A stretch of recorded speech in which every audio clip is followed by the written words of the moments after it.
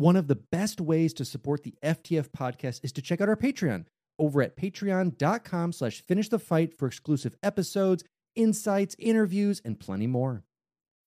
When you need mealtime inspiration, it's worth shopping Kroger, where you'll find over 30,000 mouth-watering choices that excite your inner foodie. And no matter what tasty choice you make, you'll enjoy our everyday low prices, plus extra ways to save, like digital coupons worth over $600 each week. You can also save up to $1 off per gallon at the pump with fuel points. More savings and more inspiring flavors make shopping Kroger worth it every time. Kroger, fresh for everyone. Fuel restrictions apply.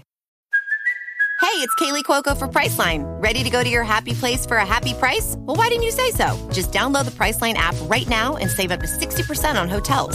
So whether it's Cousin Kevin's Kazoo Concert in Kansas City, go Kevin, or Becky's Bachelorette Bash in Bermuda, you never have to miss a trip ever again. So download the Priceline app today. Your savings are waiting.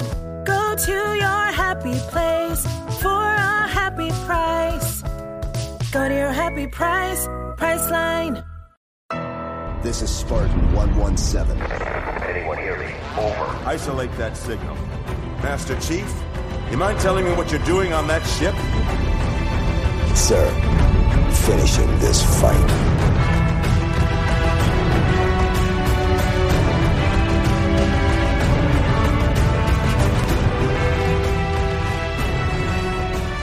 Welcome back to Finish the Fight, a Halo podcast. I'm your host, Jesse Reiners. And I'm your host, Alex Kendall. And as always, we want to touch on, just some kind of news that's been going on with Halo recently, which there hasn't really been any. I know that 343 has stated that around January, we're going to see some flight test for CE on PC. Mm-hmm. And then I saw, some quote-unquote concept art that had released for Infinite.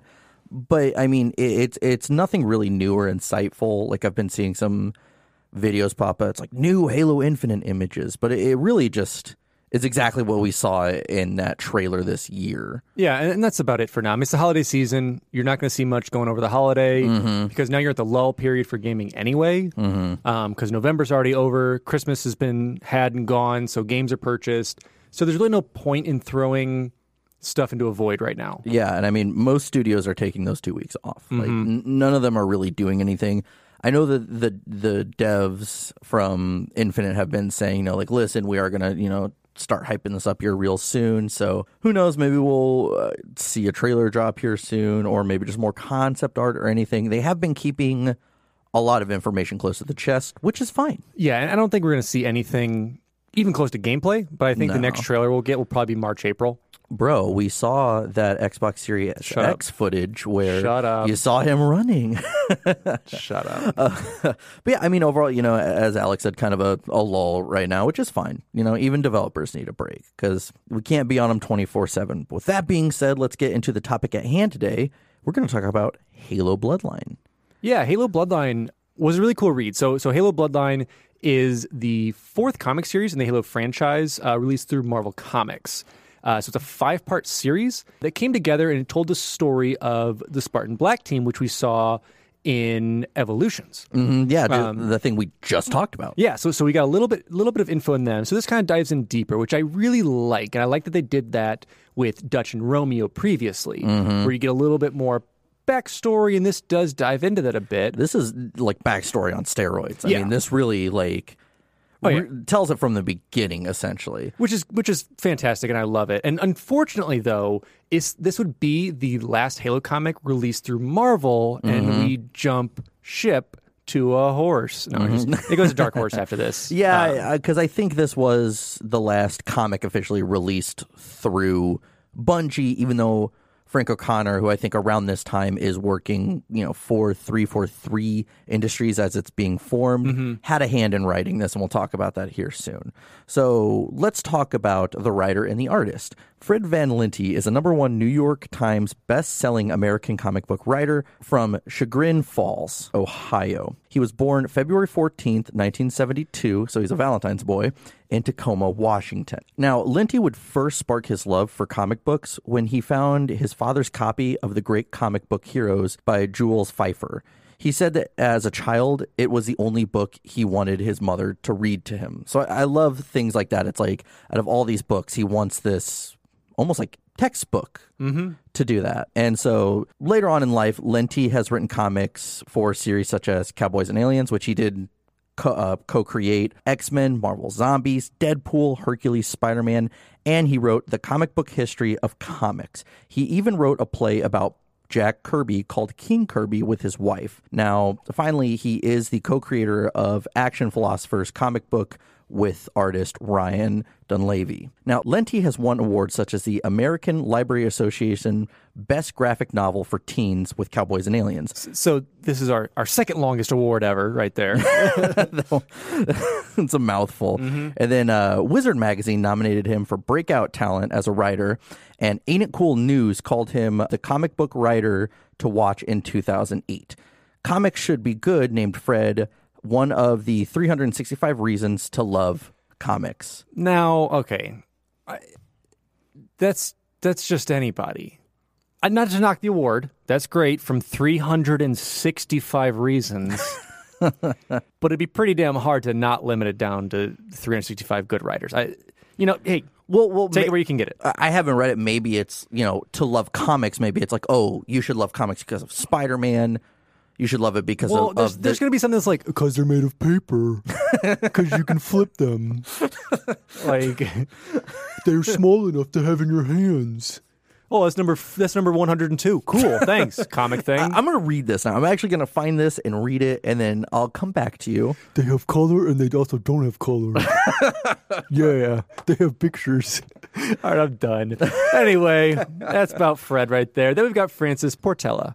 Francis Portela is a Spanish comic book artist who has worked as a penciler, inker, and cover artist for DC Comics, Dark Horse Comics, Wildstorm Production, Mage Comics, and Marvel Comics itself. Portela attended the Yosso School for Comic Book Artists, where he is now a teacher.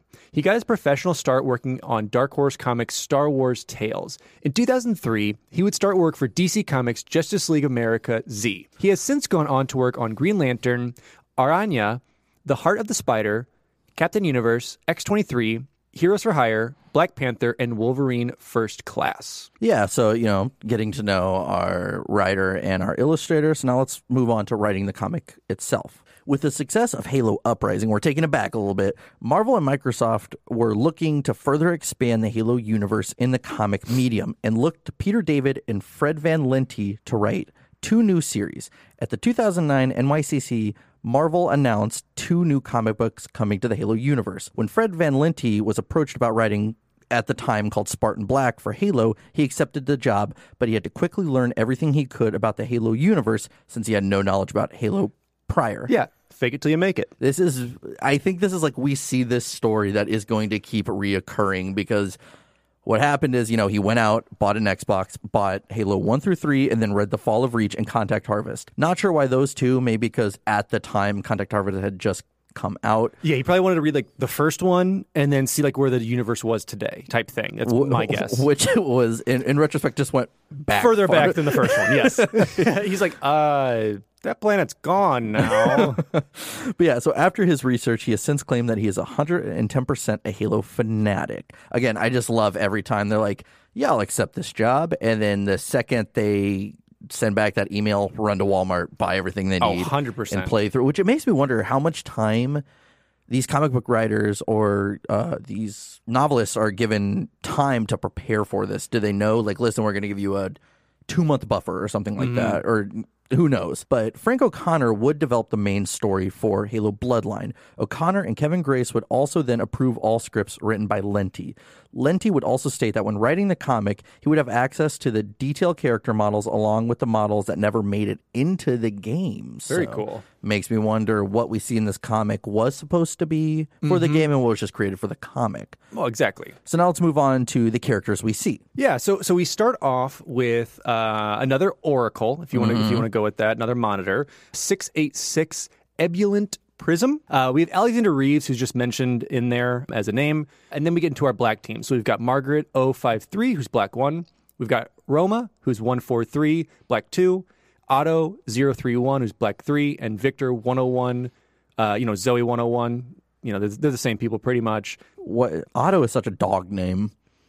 They're like, where's No, Otto's from Rocket Power, and Otto is awesome. So yeah, it's speculated that was the inspiration for Black 3, which was Otto from Rocket Power. Exactly. He just wants to just chill on a Hawaiian island. And then Victor 101, Black 4, and then you've also got our good old Teach, Franklin Mendez. Kind of a dick in this one. True. Iona, Jubub, which praise be Jubub. I thought when I was looking through this, I thought it was Jubes at their first. Just Jubes. It's just Jujubes.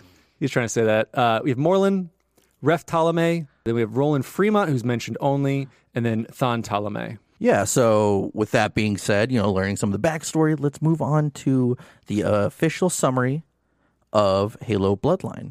And I love this first issue cover because it definitely we see Spartan Black and the AI Iona, and they're all gathered around something, looking down at something, which isn't really part of the actual comic, but it's one of those things that's enticing. It's kind of like an FPS, like not FPS. Sorry, first person. I'm so used to saying FPSs. It's a first person look, as if you are who they're looking at, like they're looking right at you. Like you've had one too many. You wake up the next morning, you're like, I am in an ONI facility. I shouldn't be.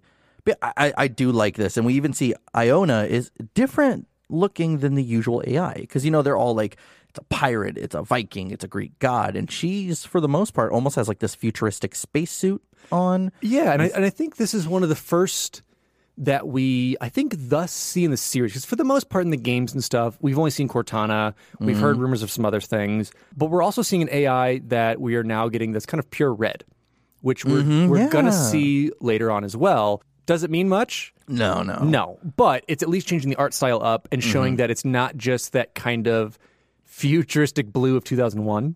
Where that's kind of like all of it was. So it's kind of showing that there's differentiations in kind of what the characters look like. And it works really well with this being, a character of African descent and kind of matching skin tones. I think it works really well for this AI.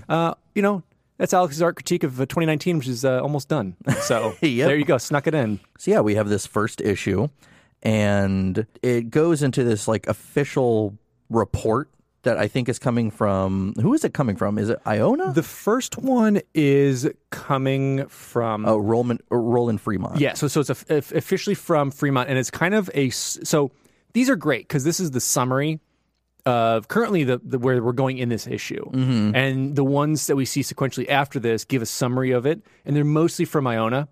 But this first one is, from Admiral Roland Fremont, and it's breaking down where, why, when, and how we're starting this comic off.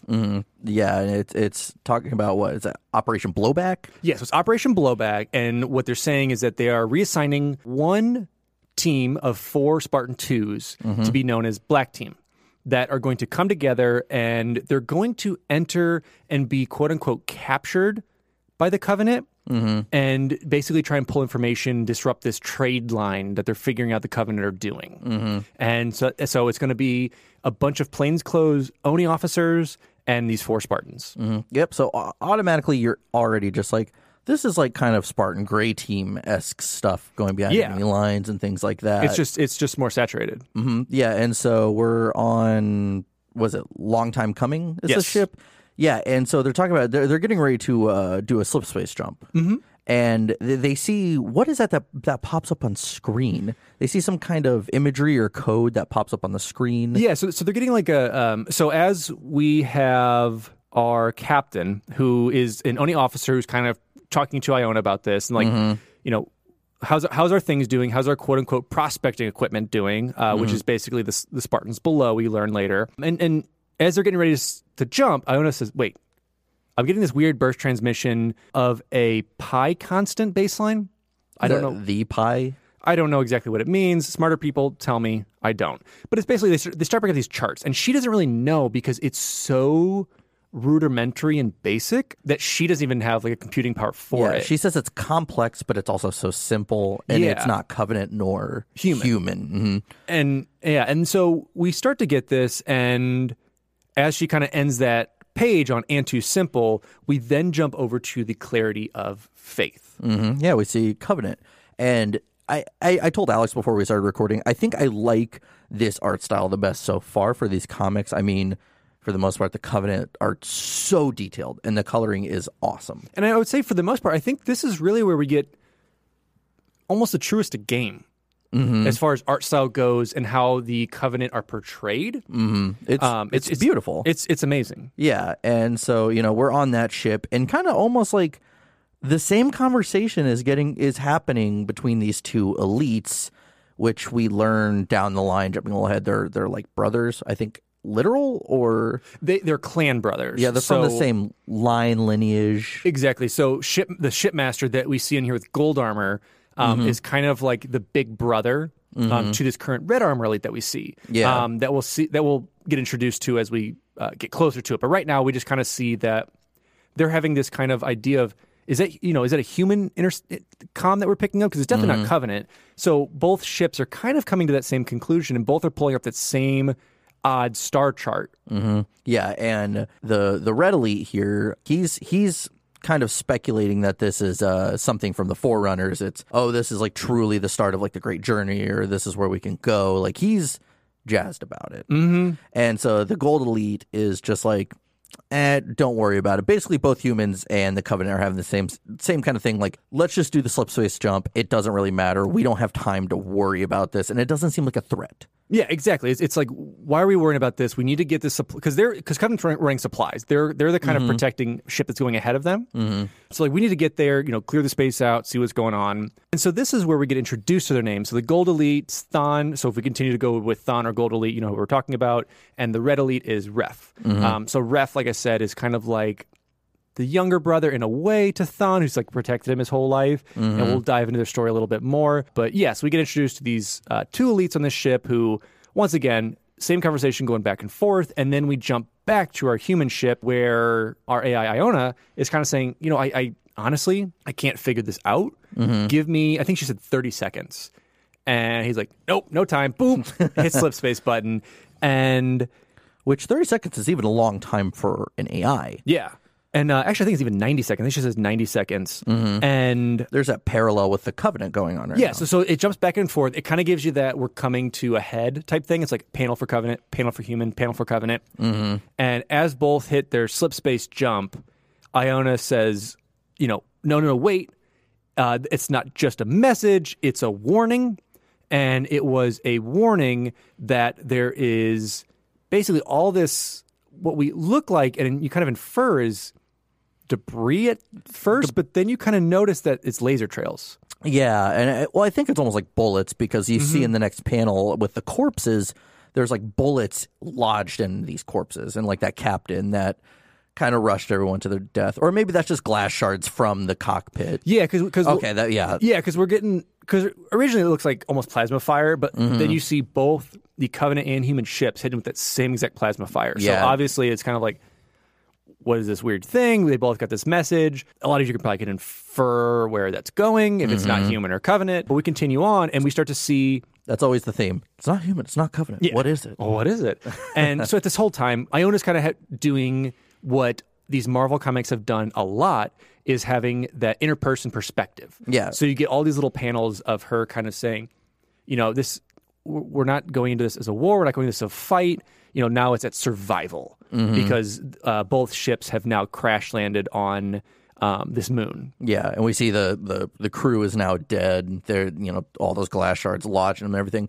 Ship is destroyed, and this is where we get introduced to our main characters. Really, we get introduced to Spartan Black, who break out of their cryo, and I love this shot right here of all of them. We said Spartan Team Black sound offs. Black 1 present. They all say Black 2, Black 3, Black 4 present. And this is the first time we actually see them in the comic. And I know people have stated, I would have never noticed, but this is slightly different than Master Chief's Mjolnir armor, in Halo 2 and 3, because it's been stated, I think Frank O'Connor said that this was like a prototype Skunkworks thing. And they even actually refer to it as like crappy Skunkworks armor in Blunt Instruments in Evolutions. I think it was like Spartan 3 or something said that about the armor. Yeah, because if you look at all this and you kind of want to infer where all this is from, and if you take Master Chief's story compared to others, he's been singled out pretty much by himself. So you're looking at whatever people have been with him have either done the armor with him or changed it up. So each team, after, they get off base and they go and start fighting the Covenant, there's probably different Oni sectors that work with them that start producing different armor. So you're going to kind of see that and build the lore around there. Yeah. But yeah, so this is the first time we see them, and Iona talks about how, like, they basically just get to work. Yeah, and trying to repair the ship. And what little things they say to each other, they say are like almost inside jokes. And then one of them said something about, the Yenmei swarm. Now that was a rush, of course, got a reference back to the what we just learned about them. But I think it's cool. And then this is the shot where she's kind of starting to talk about their kind of connection with each other. And we see this panel, and we see this a lot, where it's just Spartan Black in their armor. And then the next panel is them standing in the same positions, but it's them on the planet Reach when they were trainees. I think that's really cool. And again, we see that a lot. And sometimes it's replacing them being Spartans with them as kids in the present. Sometimes it's flashbacks. It's really cool. It's done really well because this whole comic is trying to show the familial ties they built. And that all of what they're doing right now, because we will see a huge aspect of what happened back then, influence what the relationship is right now. Yeah. So they're trying to like tie that in. And like you said, I think it's so excellent whenever they do these panels because it's that same frame just drawn as a kid. I think that's just so well done. Again, they do it beautifully. But yeah, so we see Spartan Black meeting Iona, and at first she's almost like this anime child version of herself. And she basically said, like, my system's kind of triggered me to look like this. It's kind of like a cover. Yeah. Even though an AI is an AI, you're a child AI versus a adult AI. Yeah, I think it's probably human error in whoever was kind of the brainchild of this. And that's probably how they dealt with it. So you possibly see a rub off on that or something along those lines. Yeah, and I like even, Spartan Black, who I don't think it identifies who this is at the time, is like, are you scared? And I was like, aren't you? And they're just like, nope, another day at the office. So they're basically, like, you see, they come out of cryo, they're ready to go. Yeah, as I said, they've been putting out fires and whatnot. And yeah, and Alex just pointed this out to me, is that this panel is each visor for the Spartans after this panel, after they introduce themselves to Iona, has a Roman numeral 1, 2, 3, and 4. So, because I remember, you don't notice it at first. I was talking to Alex about this. I was like, how are we supposed to differentiate? Yeah, not until like I finished the first of the 5 comics that I even like noticed it, because they put it very blatant at that point. But yeah, so this is, what are we, 6 pages, 7 pages, 8 pages in or something like that? And we're now just seeing that this is going to be the way they differentiate with showing the Roman numerals on their visor of who they are. Yeah, like clearly that's not what actually their visors look like, but for the sake of this comic, such a great creative decision. They did something like that, which is awesome. And I think it really, the second you notice that, it gives you ease as to, okay, now I know who is who. Well, sorry to interrupt, but this is especially because this is the first time within a game comic book that we have 4 Spartans in identical armor on the same mission. Yeah. So it really helps with that, because there's nothing like that we see even in the game of visually. Visually. They look exactly the same visually. So like with Reach, obviously everyone had their own armor and unique stuff with them. Same thing we're seeing in just even Blue Team was separate with that.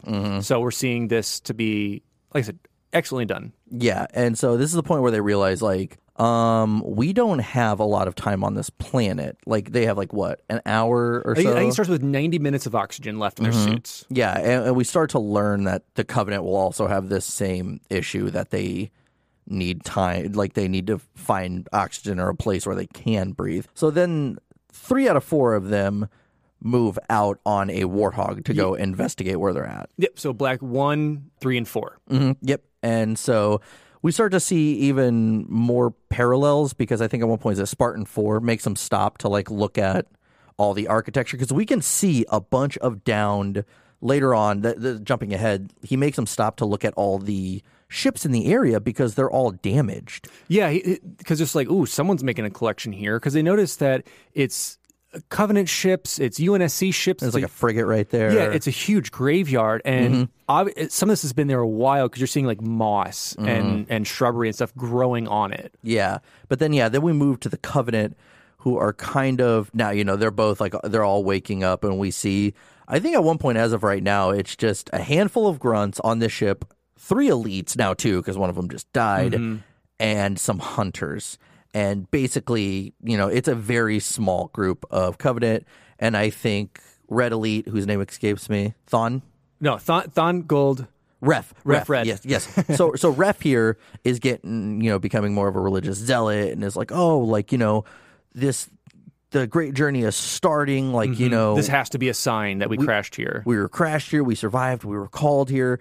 And instantly Thon shoves his face into kind of like a destroyed area, just basically telling him to shut up. Yeah, like you have to listen to your shipmaster. I know we're brothers, but stop your rhetoric. Like, that rhetoric is for the prophets, not for us. Yeah, which we kind of see some elites that are kind of not caring so much about like the great journey in the faith as compared to others.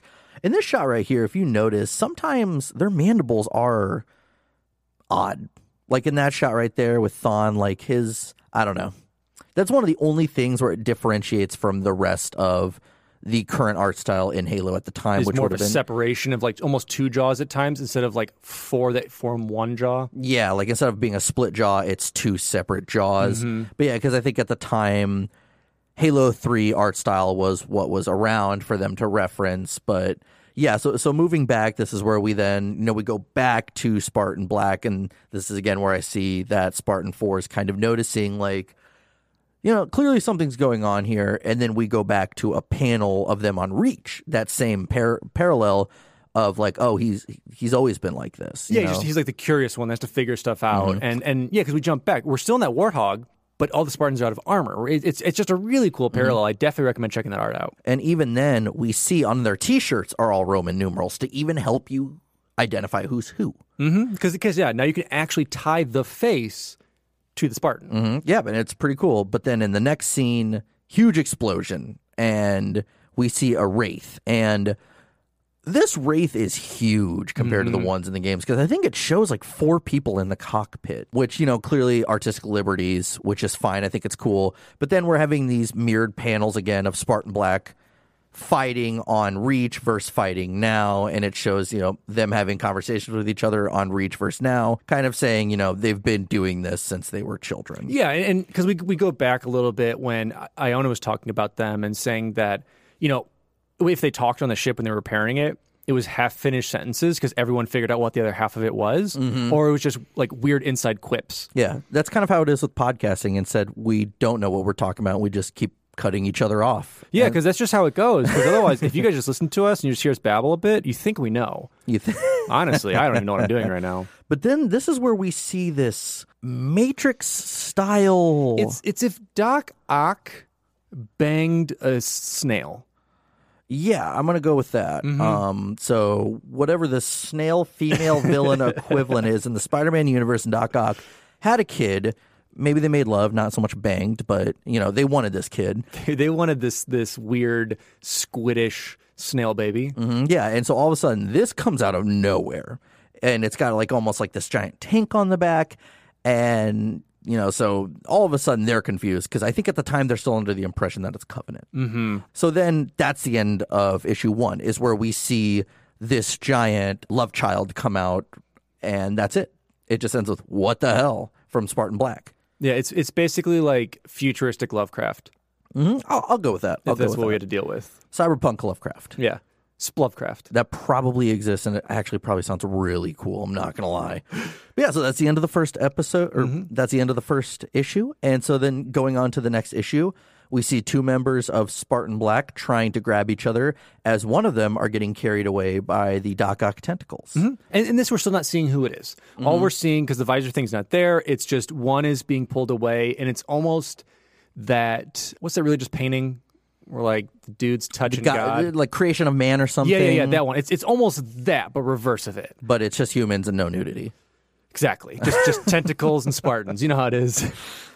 And then, now we have another report. And this one's from Iona, correct? Yes, correct. Yeah, and so we are not having a good day. And kind of gives, like, Operation Blowback kind of went, in the can. And we, she explains everything that just happened in the previous And it's great because issue. I think this is one of the most clever ways to do it. Because I think in the ones previous, they were just really kind of written statements about the book.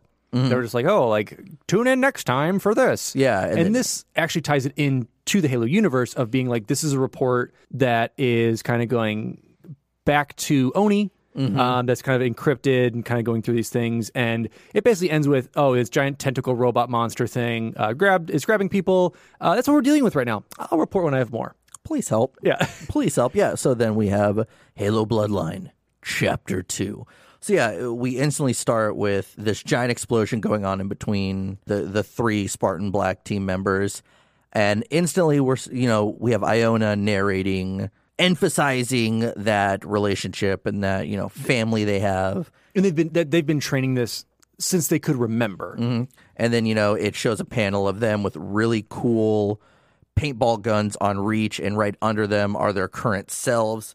Really cool reflection. I just they really hammer this mirroring and parallel images throughout the comic. As we've said, it's cool, and it does it so well because these panels give us that almost like freeze frame breakdown, like going like character to character and pausing on them, because it shows that Spartan 3, as we learn, because they've got their little insignia on their arm, is heavy weapons and artillery. Spartan 1's is tactic and leadership, and Spartan 4 is recon and sniper. Yeah, we don't care about Spartan 2. Listen, Spartan 2 is just chilling. We learned about Spartan 2 in Evolutions that she doesn't do so well trying to communicate with Yaname.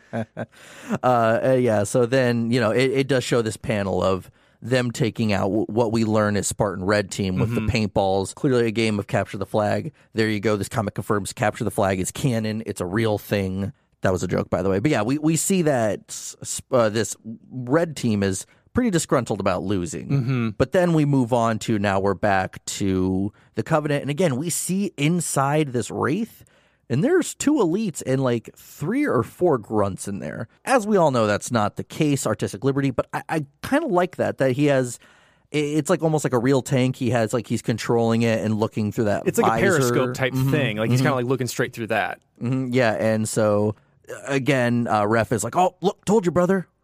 Like, look at that. Forerunner. That's a Forerunner thing. Like, we're meant to crash here. We're going on. And then this is where you find the best character of this entire comic, which is Jubub. Jubub, yep. And I got no escape from Jubub. Like, fire on the plasma turret, firing at this Forerunner machine. Or at least we're going to assume, it's not confirmed as of yet, just FYI, that it's Forerunner, but come on. If it's going after both of them, just assume it is. Yeah, but I will say this is nothing like we've seen with Forerunner architecture. No. I was really surprised to see almost that it was. I assumed, but I was like, this could be something different as I was reading it until it was confirmed. Spoiler alert. But, yeah, I guess you can take it back to be, it's almost like those big dudes in Halo 2 that grab your tank. Oh, yeah. It's kind of akin to that. Yeah, it's kind of like another option that has been created for a certain purpose, and we're slowly going to learn what this purpose is as, unfortunately, Jubub is grabbed, pulled from the tank, and shoved into this just big pink squishy vat. Jello. Yeah, it's just some rhubarb Jello.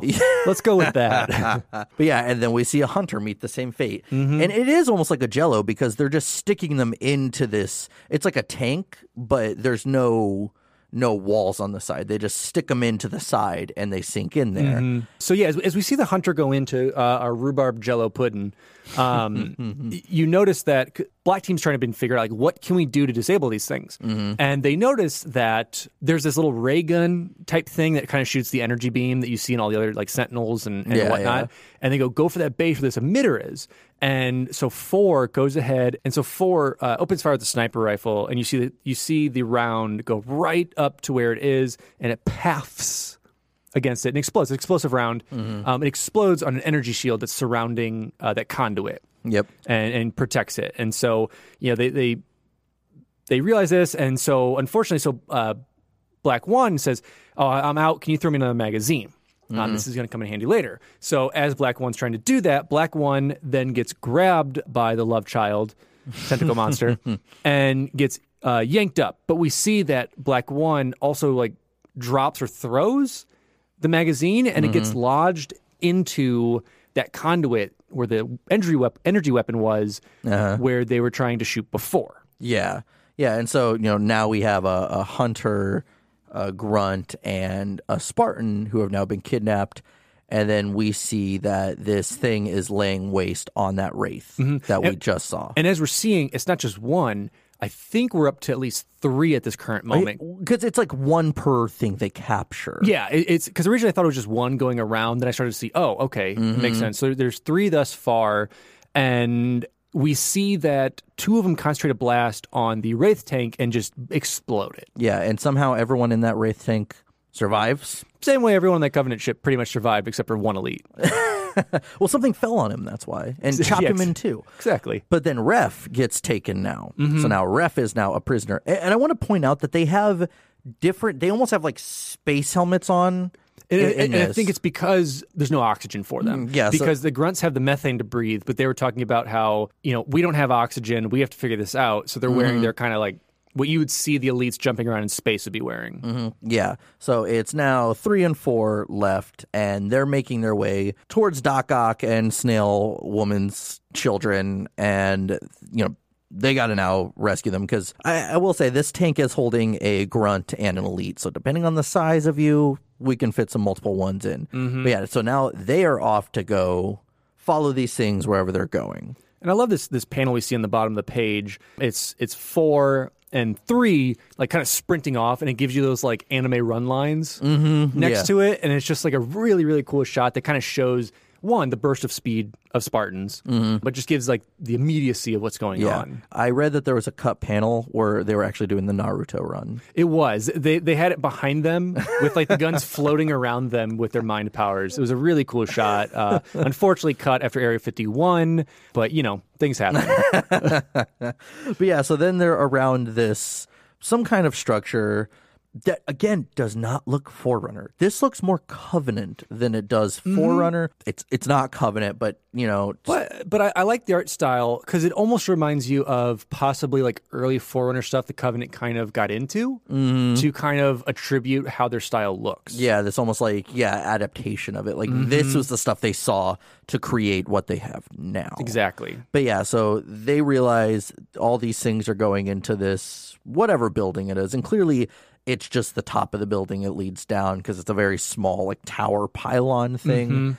And then we see them start to move their way down. But Iona is saying... So they're asking Iona because they're like, we need to get in that place. Like because they'd been talking before. Iona had ran a scan of the planet, which we're going to learn is just a moon, to see where they can go to find any oxygen. And they discover there's this crazy underground cave system. And they realize that these Doc Ock babies are going over to where they were going anyway. So like, we have to get in there and see what's going on. Yeah. I even love this scene of like when Iona is in like her head, and we see all these, I think like Forerunner symbols and other things, all these symbols around her. And she's in this almost like color palette area of like yellows, purples, and reds that she got from the 70s or something when that was popular. I don't know. But hey, it's come back now. I love it. But it is every time we see Iona like in her element, it's a cool so well scene. Done. It's a cool scene. Yeah, because this is where they're asking like, hey, can you basically hack that door to keep it open? And so she's going through all this Forerunner symbolatry, and this is where she's like, it would take me 90 seconds to unravel it. And then I love that they're like, can I just get a straight answer? I don't know what that means. And she just goes, run like hell. Yeah, and that's when they make their way into the closed door, but unfortunately, we lose the sniper rifle here. Yeah, it's used as a little jimmy to hold the door open so they can like do an Indiana Jones slide under, jump over sniper rifle. Or akin to Star Wars. That actually didn't work when they were in the trash compactor, so never mind. Yeah, no. More Indiana Jones. More Indiana Jones for it. Yeah, but yeah, they break it, so now they're in this structure with kind of at a loss what to do, but we also see that they are attacked by very familiar Halo 2 and 3 Forerunner Sentinels, or even Combat Evolved as well. Like, they take all those out because they,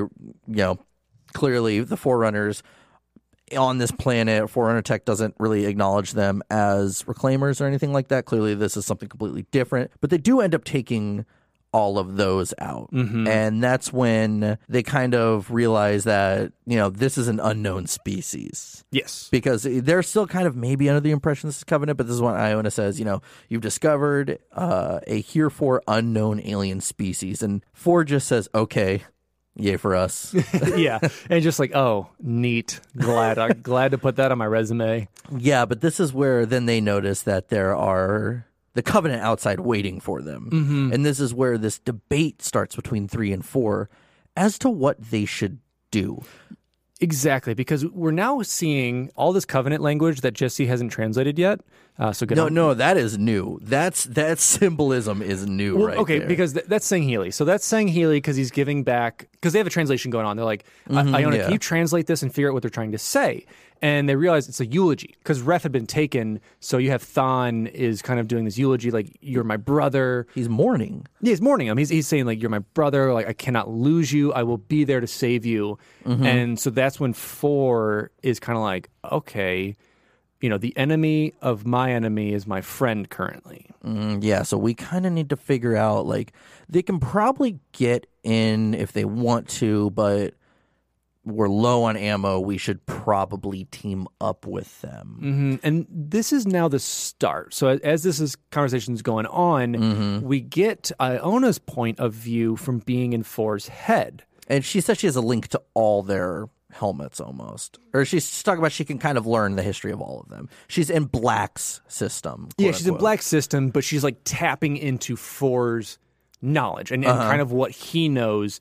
And it shows that 4 and 1 are passing a note, and then eventually they're making out in the shower and showing that, their relationship akin to something else, to show that maybe 4, because it's going to come up that he's the one who proposes that they team up with the Covenant, might have an ulterior motive that's a little bit more than saving a comrade. It's saving possible lover, possible, whatever, that's a little bit more bonded. So, yeah, because, in training, they were an item at one point. So that's when this debate starts, and they're realizing that, what do we do?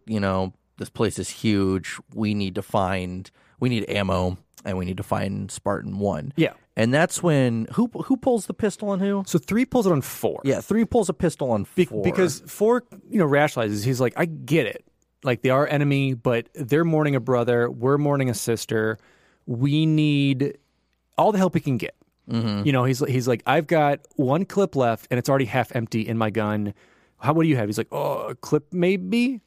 And so like, we need them. And so as they start to open the door, Black 3 pulls the pistol and says, oh, I also still got my Magnum. Yeah, and then we see this shot of going back. It's like they're showing almost like now this is where they're taking their childhood forms from Reach and putting it in present day, almost like replacing, their current Spartan state to show, like, what the hell is going on. Spartan 3 saying, you've never listened to anyone even when you're a kid. And Spartan 4 is just like, or what's that right here? You want the sole glory of rescuing her, and that's it. Like, be her knight in jet black armor. Yeah. Yeah, I love it. Clever with a gun to their head. Yeah, love those characters. And it's pretty great, too, because this is almost like as if they're not seeing each other's armor. They're seeing them as they were, or kind of as they are. And we then see, as 4 says 3, like, I'm not even going to dignify that with a response. Iona is looking back through 4's memories. And it shows that 3 stumbled into 4 and 1, kind of making out in the showers, who then he reports to Mendez. Mendez then, from what we just see, reprimands 4. Yeah, barges in and catches them. So yeah, 4 is in this kind of holding cell. And then we see Red Team that just got their asses kicked by them making their way in with these battering rams or whatever. Batons. But yeah, batons, and, beat the hell out of 4, we see. And then, now it cuts back to the present of them debating, whether or not what they should do. Like, should we let them in or not? And Iona's, I like this part. Yeah, Iona comes in and says, testosterone doesn't happen to be one of my 306 languages, so I may have been missing something here. But do you want me to open the door or not? Yeah. So, learn some more languages. But yeah, so we see that standoff, and finally, you know, and this is where I first noticed, because obviously it's right in your face of 3 and 4, and I was like, oh, that's cool. Yeah, you see the Roman numerals on there, and it's even like the lighting is different. It's cool. Yeah, it's beautiful. But yeah, we do see that the Spartans let them in after Iona comes out and translate and says, listen, this is who we are. We need your help. You know, this is a temporary alliance, which is cool because other than a few others, maybe other than just the Mona Lisa, we don't see those alliances. Am I wrong? Have we seen any yet? I mean, we've always seen it in Halo 2, and like we've seen like the Great Schism and stuff happen with that. But that was kind of like an all or nothing force, not more of like, okay, under this certain circumstance, we are going to be together. I think this is, yeah, you're right. Besides Mona Lisa, where we have an elite, but even then, those circumstances were life or death. This isn't necessarily life or death. This is more like we have a common enemy, we have a common interest. This is the path of least resistance. Exactly. Essentially, yeah. So they do team up and they're going to do this. But then we see now these Lovecraft tank things making their way into the base of this facility. Yeah, and we see him go down a shaft. It's a...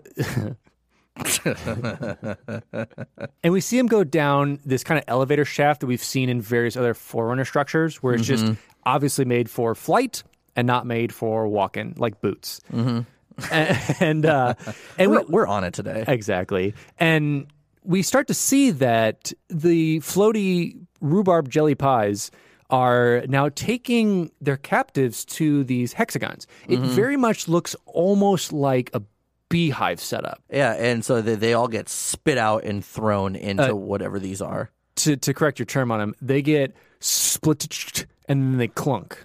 So, for those who want to know. Sorry, my onomatopoeias are off today. Yeah, so they emerge within those tanks, and then, you know, some kind of barrier appears on top. And I like that Ref tries to offer, like, listen, clearly we're going to die. Almost like a, priest visit. Like a last rites. Yeah, like priest visit, death row inmates to try to get them to convert. This kind of thing. Like, listen, in our last, our final hours here, I can teach you about the Great Journey, and you can come with us. And Spartan 1's like, I'll pass, which is so interesting to me because they don't know about this alliance. But he's saying, clearly this is the guy who is, he says he's a lay preacher. So he's trying to convert basically anyone, because we know we've talked about before in previous books and comics how the elites are confused as to why prophets don't want the humans to come in, because they kind of respect them. So they see, like, they see him in battle. They see that they have almost that same warrior respect. They're in their own mind, they're a lesser warrior race than themselves, but that doesn't put them out of the covenant for any reason other than they've been told that they're heretics. Yeah, well, I mean, they respected the grunts after the rebellion. Exactly. So they see the potential, and so in this instance, they're like, listen, like we can die, under the same banner of religion if you want. I always found that so fascinating to me. So fascinating. But yeah, so then now they're in these tanks as well, individual tubes. There's Ref, there's Spartan 1, and then we have a hunter and a grunt total. Listen. By name, Jub, yes. It's our Jub-Bub. Jub-Bub. We have the Jub-Bub, the man, the myth, the legend. It kind of sounds like the beginning to the Ewok song in, was it Return of the Jedi? Or was the one before that? Where it's like... There's no Ewoks in the one before. So it's Return of the Jedi. So yeah, Return of the Jedi, where it's just like dub, dub, dub, dub, dub. That's what it sounds like. I'm actually blanking on that. Hold on. I get your gist, though. I get what you're talking about. But yeah, so we get him in there. We get him in the little honeycombs. And this is where we get blue text. And we get greetings. I am the monitor of line installation 1-4. And this is where we meet 686 Ebullient Prism. And it goes on to say that my function is to collect and inspect any and all specimens captured within this sector for evidence of immunity to infestation by the Flood. So this is where we're seeing its testing facility.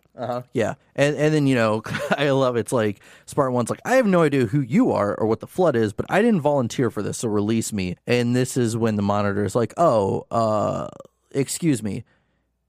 This isn't voluntary, just an FYI. And then instantly zaps this hunter. And we see that it explodes into a bunch of the little worms, the Mechalek. And then that's when it's like, ooh, interesting. This is actually, the monitor's like, this is multiple little guys. This isn't just one big guy. It's like they zap him, and then they go and he runs off and does a test and then comes back. Yeah, because he even says right away, this being a colony and being so small, it actually may be able to avoid the infection. Mm-hmm. Yeah. Because it's not one host, it's many tiny hosts that you can't just take over. No central nervous system or anything like that, because they communicate telepathically. Mm-hmm. I don't know if that's been established yet in the lore, but that is how they communicate. So yeah, that's the end of this issue. Ref and Spartan 1 are kind of looking on like, uh-oh, that's going to be us here very soon. Mm-hmm. Yeah, and then now we move on to the third issue. In this cover, we see Spartan 1, or a Spartan, Black, jumping on some kind of ledge who are very small, but then you see the shadow that's grand in the background. Yeah, and it shows great. And right away, you notice that they have a carbine. Mm-hmm. So you're already noticing that they have Covenant weapons, so kind of gives you an idea of where we're going with this. Yeah. So then now we have another report.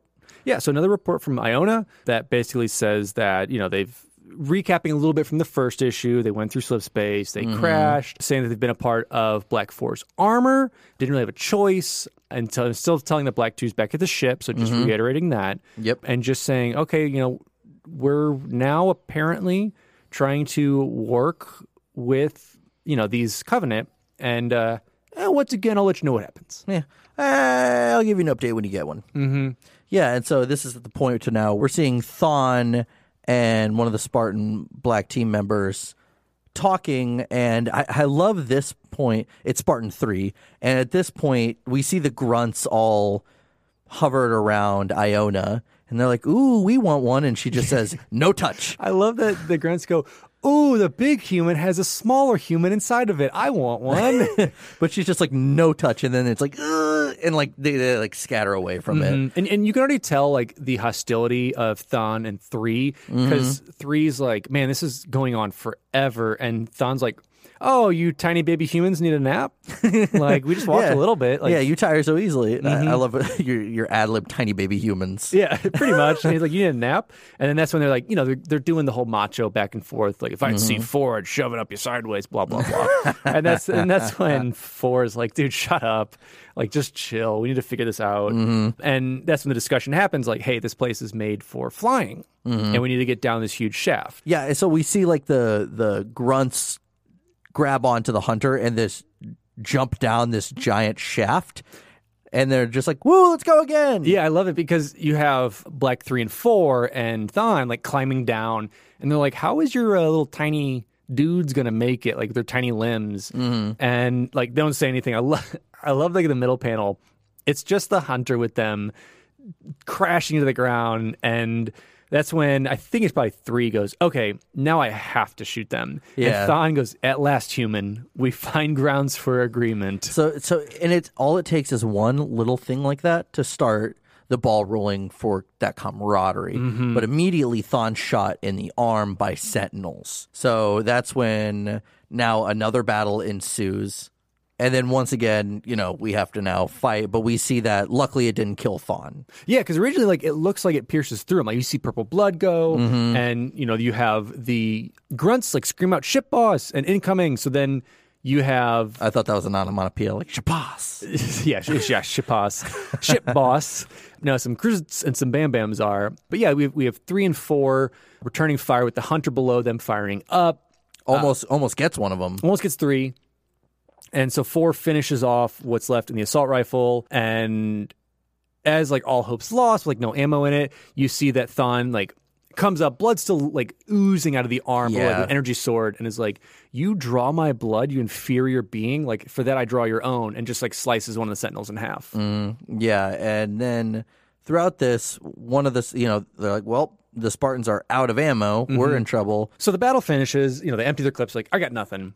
And Spartan 4, I believe, goes and checks on Thawne and is like, you gonna be okay to go on? And Thawne's like, what do you mean?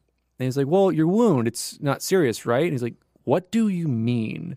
And it's kind of that, like, elites, like, we'll go on until they die. Like, they're like, of course I'm going on. Like, I don't understand your question type thing. It's like, oh, okay, well, whatever. So, so it gets us to the next panel, and this is where we come to a crossroads. So, it's a nice Frost poem, taking which road are you going to take? Yeah, fork in the road. Fork in the road. And so they're saying, Iona's like, trying to tell them, yes, it's a left and right path, but where you have to go is directly straight. She's like, I don't know which path to take. Yeah. And so they start to kind of go on and figure out, like, which way should we go? And at this point, you see that 3 is kind of digging through the remains of the Sentinels, and gleaming in his helmet with his sweet numeral 3 is a laser. Oh, yeah. I actually didn't notice that you could see that in the visor. Yeah, so when I looked over that, yeah. When we first see it, it's like, oh, what do we have here? And he's like digging through. And this is where, now I believe it's 4, because 3 I think is still digging around. Yeah. And, you know, they're talking about there's no way that we cannot split the Covenant up. Because 4 recommended, okay, how about, you know, you and 3 go that way, and then I'll take your hunters and your grunts, and we'll go this way. And so then the argument kind of ensues, like, you know, this is why the humans are losing, is because you don't live up to your morals. Like, if something needs to change, you just change it. You don't live up. For your convenience, Yeah, for your essentially, convenience. And then 4 bounces back. It's like, well, it's your rigidity that gets you guys killed. And so it goes back and forth. See that tension kind of coming in. And then, of course, you have like some comedic relief happen, and 3 just like ignites the laser and is like laughing his ass off about it. Yeah. And it's like, dude, check this out. If you just dig through their guts, you can use a laser. Yeah, look at that. Yeah. Yeah, so finally Thom is like, okay, well,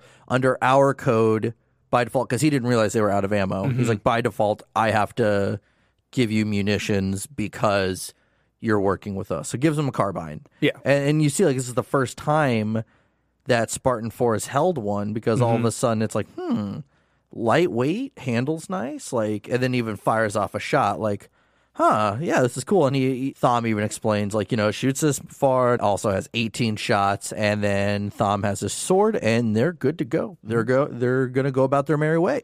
Yeah, and so that's when we see, once again, is like, hey, we're going to, you humans take the left, we're going to take the right, you know, we need to get there. But then this is the breakdown where I think they start to really want to understand each other. Because, you know, in war, you try and make the enemy barbaric and animal and not quote unquote human, regardless if you're Covenant or this. Like, it's your own race, I guess you would say. Well, 3 or 4 mentions that to them, like, after all this, like, no, that's why it's easier to kill you, because we don't know a lot about you. Exactly, because they're like, why do you care so much? And he goes on this little backstory, and it's a little bit of lore kind of with the Sangheili, that they're kind of born out of these sacks, and aren't we all? And saying that, well, with Ref, he was a weakling who should have just been kind of Spartaned over a hill, just kind of had the baby drop on the baby dead pile. Yeah. But he saw something more in him. He saw he has vision. Doesn't really explain what that is.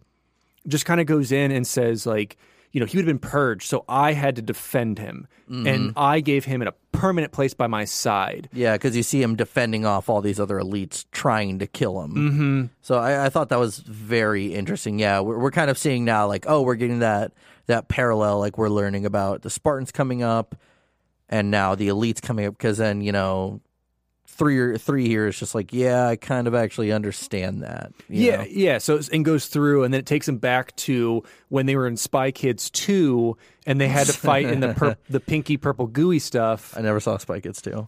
Well, you know what? That joke hits with everyone else. I don't think I recovered from Spy Kids 1. Just imagine Mr. Floop's purple gooey stuff. That's pretty much it. No, they're doing kind of this.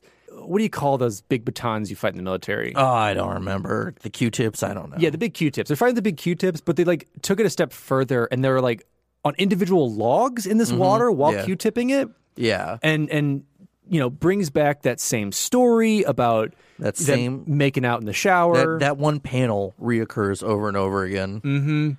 Yeah, and so this is the point to where Spartan 3, I believe, puts out their hand and says... Spartan 4, yeah. So not Spartan 3. Spartan 4 puts out their hand and shakes the elite's hand. Yeah, and explains kind of that human interaction of, like, this is a gesture born of, look, I have no weapon, you show you have no weapon in these hands, and we bond over kind of that mutual agreement that this is a peace shake and not like a murder, death, stab shake. Yeah, and like we have respect for each other, you know, proof of what it says, peaceful intent.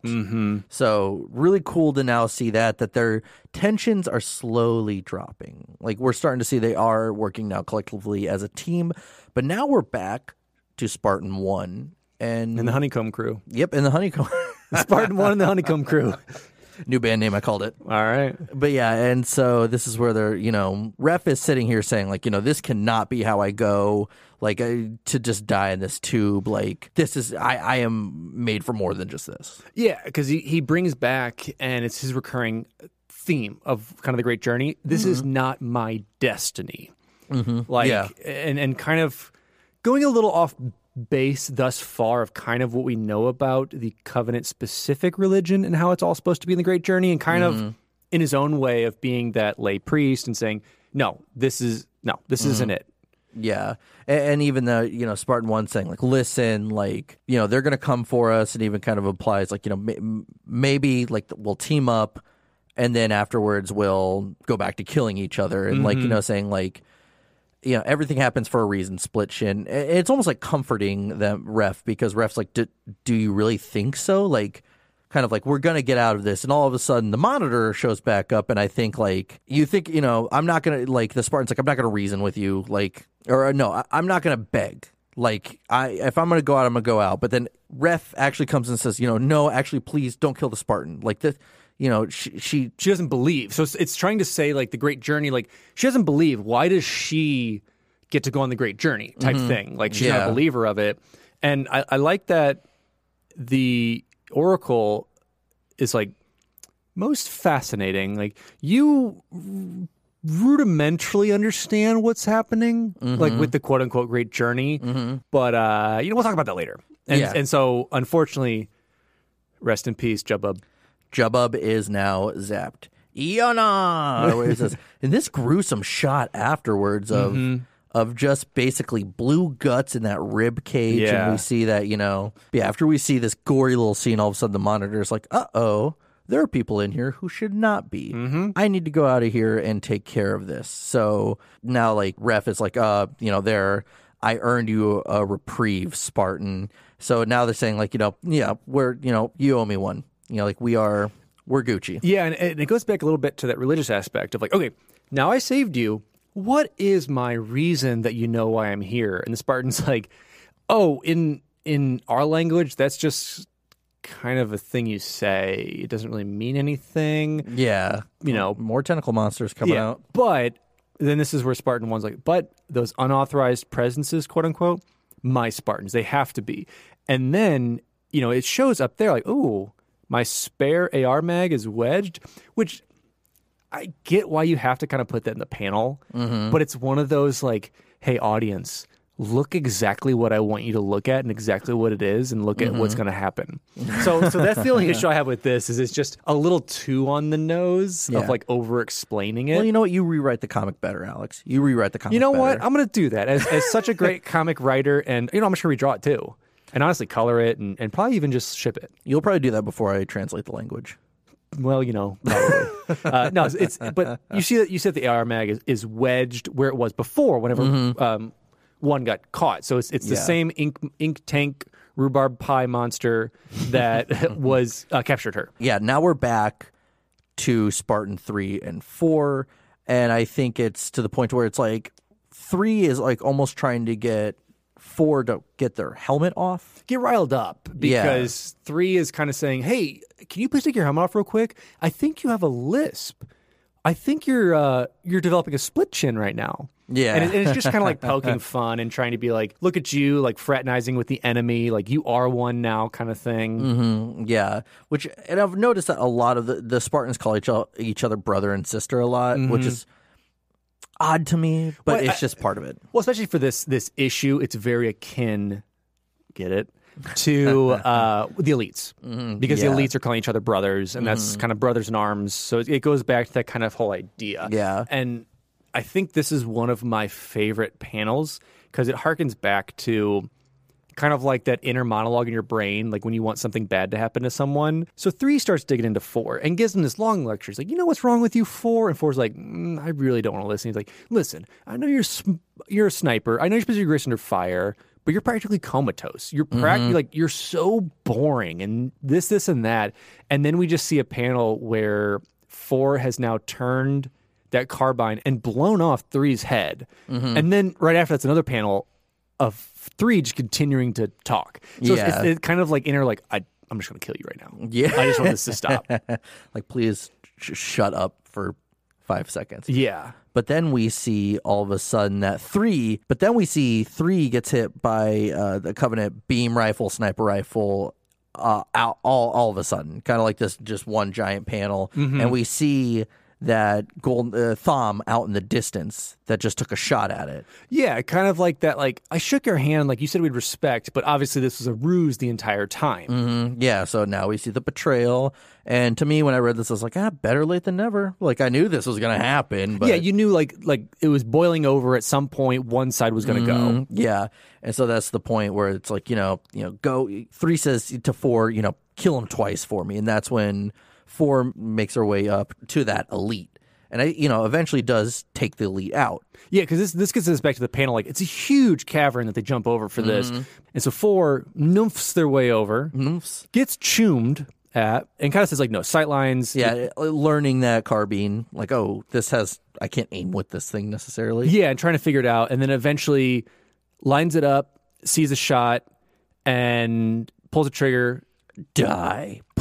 Yeah, and blows the Thom's head off. Yeah, it just goes through. It's super gruesome. Eye punctured through, purple blood everywhere, jaws open. Yeah, like super gruesome. That helmet blowing off of its head. But then all of a sudden, we see the Covenant find 3, and we see Thom standing there. And they're very casual.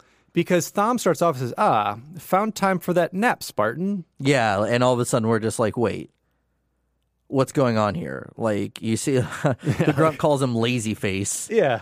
By the way, one of my favorite renditions of the grunts in this comic. I love the grunts in this comic. They're the comedic relief that you need in this comic, hands down. Oh, yeah, and it shows kind of like their just mentality of kind of like, lazy, not lazy, but just kind of like, goofballs? Yeah, goofballs, laissez-faire, kind of like, I'm just here because I have to be here. And he's like, found a friend almost. He's like, I found a new guy. Come on, let's get up. Let's go do this thing. All of a sudden, 3, says like, the grunt's coming over like, all right, come on, get up to help him up. And then that's when 3 says Covenant bastard and blows him up. So now instantly the Covenant are like, whoa, what's going on here? What's going on here? And we see now a firefight ensue between Spartan 3 and the rest of the Covenant there. Yeah, because that's when Thon's like, oh, you do have no honor, you like scum of human, and draws his energy sword on him. And then at that point, we see that 3 has now traded out the Sentinel laser for the Needler.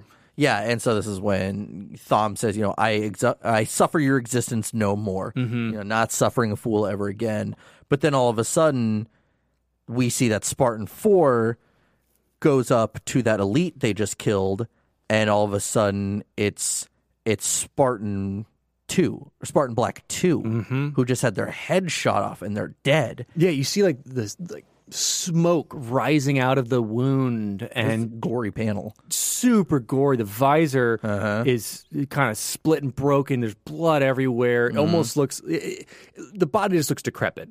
Yeah, it's almost like what I think of it is like if you've ever seen early episodes of Family Guy, when a character falls over, their body goes contorted, and I don't know why they do that, but that's exactly what it is. But now all of a sudden we see that Iona is in her own little headspace, and she's looking at this whole scene going down like, what is going on here? Spartan 2's dead? And then all of a sudden, we hear a voice say, most fascinating, and we see the child anime version of Iona, and we realize, like, like, the Monitor has hacked Iona's system and is now in all of Spartan Black's heads. And kind of is like, if you can kind of infer, it's kind of like, But that's the end of the third issue, which now you're kind of like trying to figure out like what the hell's going on. I think to me this is the best cliffhanger that we got. Like all of a sudden it's like Spartan 2 Black is dead, and now that this monitor is in the system, what's going on? Tune in next week. Well, especially because up to this point in lore and what we're reading, this is the first we've gotten Black. They've obviously gone through the Yanmei thing because they made that reference to it. So it's kind of like, oh, is this where they just kill each other? Like, this is nuts. Yeah. So then we have issue 4 where we see Spartan Black, a team member, it's 3 we figure out, but blocking an energy sword, getting ready to get stabbed in the face. So instantly you're like, huh. So now we get a new kind of update, and we see blue text. Yeah, so immediately at the top, under incoming data files, is quarantined, malicious code detected, and it's from Iona, but then under says urgent, disregard any communiques from this AI unit, repeat, this unit is not secure. Transmission to and from. And yeah, then you're right, then we get over to blue text, which brings us back to our monitor.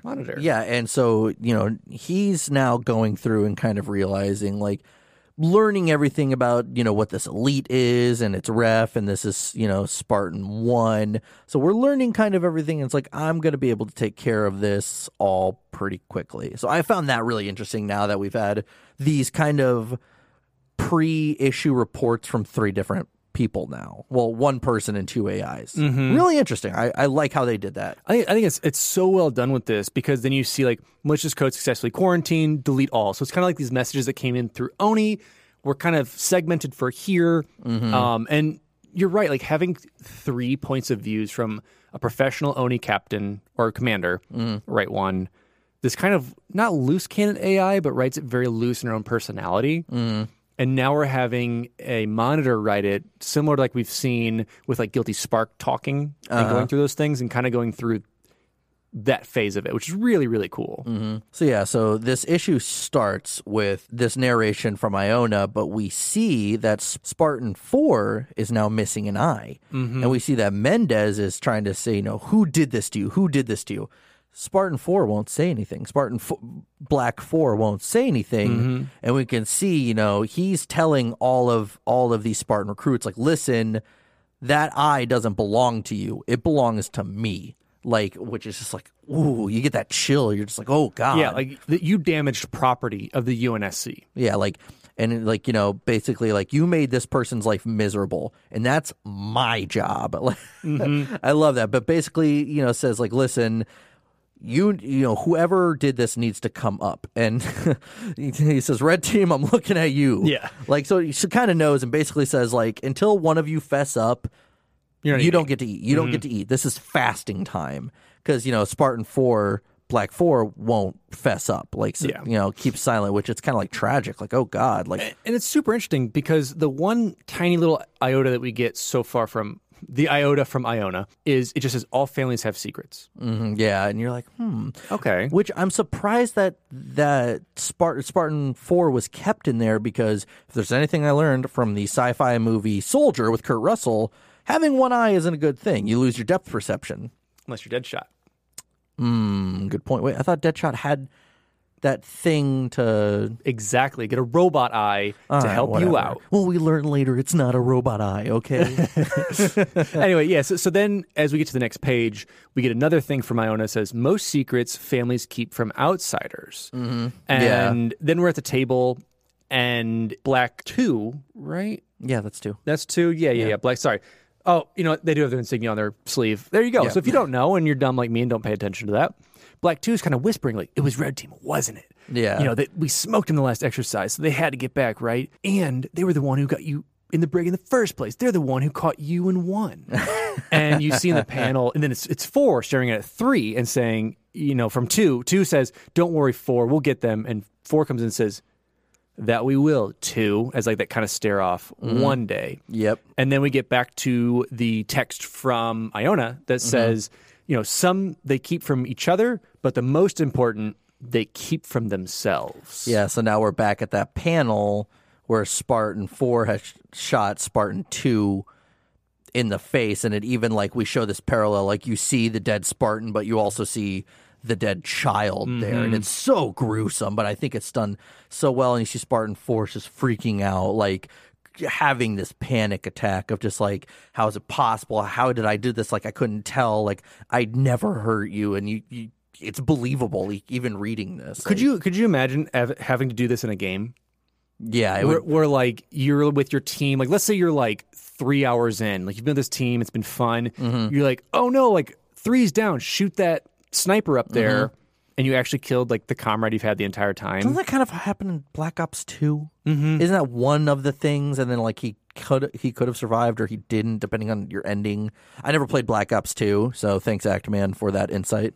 Pretty much stuff like that, or like any like betrayal things is pretty crazy. It's just really nuts. Yeah, but yeah, that would suck. So yeah, seeing this, like they're freaking out about it, and then this is now where we're going back to Iona, and is terrified of this little kid anime character of herself. And I love these eyes of this little kid version are evil.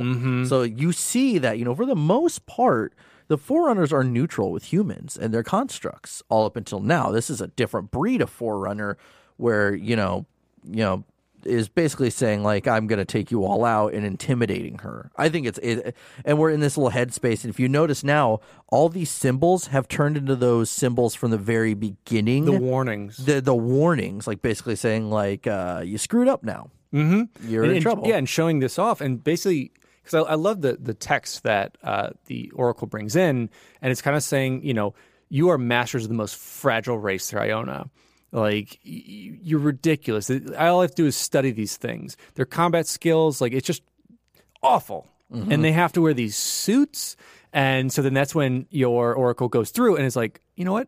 I wish him to see what I want him to see. Yeah, so we're starting to learn that, this, this monitor is abstracting their vision to make them see, which first time I think we've ever dealt with that. It's the first time we've dealt with that, where it's like their vision, we can alter it to see whatever, if you're wearing a visor, like, whatever we want them to see. Yeah, because in the games, the only people who've been able to do that have been Cortana, a human-made AI, and Gravemind. Yeah, but going through Cortana. Yeah, so and even then, that wasn't really abstracting what was true. Yeah, it was just layering. Yeah, it was just making the game worse by making me walk really slow.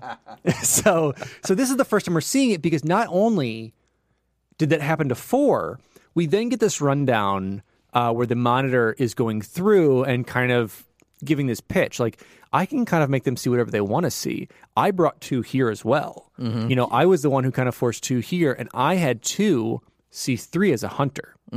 Yeah, so now all of a sudden everyone's fighting everyone, and it's all this weird mix of now you have to really pay attention and go, okay, who is who? Because now we don't know at this point, and now we see Thom is now once again fighting with Spartan 3. Yeah, Spartan Black 3. We resume where we were before, and the same with the cover. We now see that Thon is yelling "die" and has pretty much cut and destroyed that Needler. Needler, yeah, and is possibly going to be the death of 3.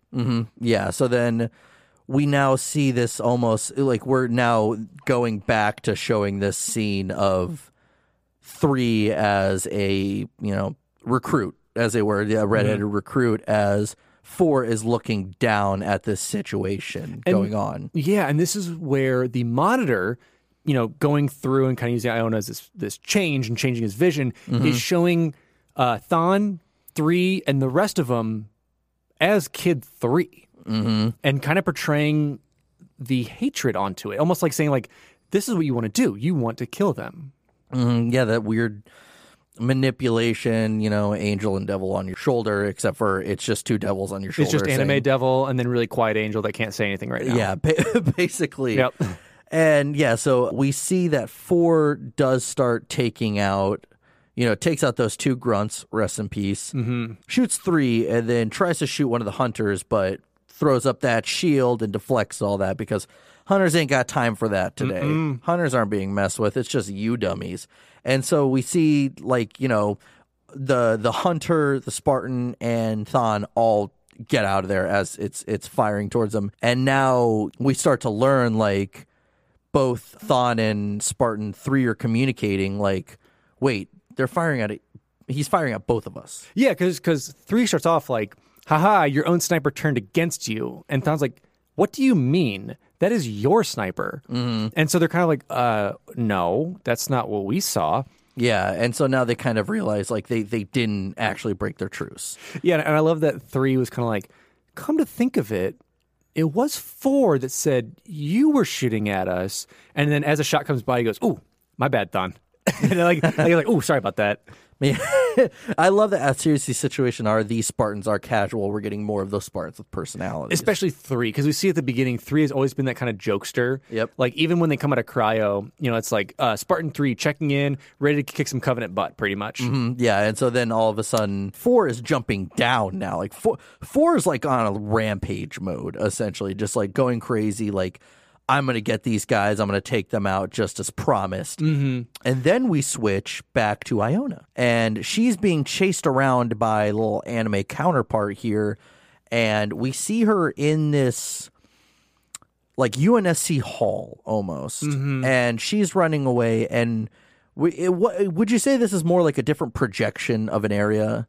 Almost, because we see them barge in later. It's like almost like they're in a memory, right? Well, what they're doing is she's running through operating system. Okay. Yeah. So this is where she's kind of like going to the ends of her lengths within her chip and trying to like run through and snake around. And the construct of it is pretty much like a UNSC ship hallway almost. And doing that Michael Myers walk. Yeah, I was trying to compare it to like some like Cartoon Network tiny villain. That just kind of goes through. Mojo Jojo. Pretty much. So we got some Mojo Jojo action going, and we see the panels like fly off the wall with some clackety clacks, and there's just hundreds of different UNSC weapons that kind of like. So the monitor has now magnetoed all these weapons behind her and opens fire onto Iona, and Iona does like some sweet Matrix moves all around. As this is pretty cool. As she's getting does. And Buddha, Buddha, Buddha, Buddha, Buddha. yeah, she's getting Buddha, Buddha, Buddha, Buddha rocking everywhere, as we can see. And so she comes to like this really cool like ninja stance, and we see that whether the door is opened or has been shot through, we open up to that mess hall to where 4 had made that promise to 2, like, oh, we'll get that, bastard someday type thing. Yeah. And they both pause. Yeah, even the little anime monitor is like most fascinating. Yeah, because they're like, what is this? What's going on here? And I believe what we're inferring with it is now they're accessing the actual mind of Spartan 4. Yeah, which it's interesting to I don't think if we're talking about it, like they can do feelings, but like memories and whatnot. Like that's a new one. This one really kind of pushes the envelope. This comic does with what we know. Because it's interesting because with Cortana and Chief's binding, like even Cortana doesn't get that. And they've been together for years. And with this has been what? Let's say 2 hours, 3 hours maybe since initial everything. Yeah. So then, it goes back to the monitor who's now hovering over our honeycomb crew, Spartan 1 and Ref. So basically this is the point to where Spartan 1 says, I would like to volunteer next. Yeah. Can you please kill me? Yep. I'm tired of listening to you talk to yourself, because I think everything that the monitor was saying to Iona, as far as we can believe here, was just being said out loud. Yeah, so they're probably like, this is weird and annoying. Yeah. I am just a fly on the wall listening to your phone call, kind of. I don't know what's going on. And I love that the oracles are never programmed and never understood sarcasm or kind of dark humor. Because, after Spartan 1 says this, the oracle's like, oh, most certainly. I am glad one of you truly appreciates adherence to this protocol. Yeah. I'm about the rules. Thank you for following the rules. Here's a lollipop. All right, I'm going to kill you. Yeah, that was a panel cutout, but yeah. Sorry, that along with the Area 51 run. Yeah, and so Ref is like, you would sacrifice yourself for me? Like, I will remember this moment for beyond the reaches of the great journey. And Spartan 1's like, sure, Ref. Okay, yeah, sure. Shut the hell up. I got something to do. So yeah, so at that point, then it's we jump back again.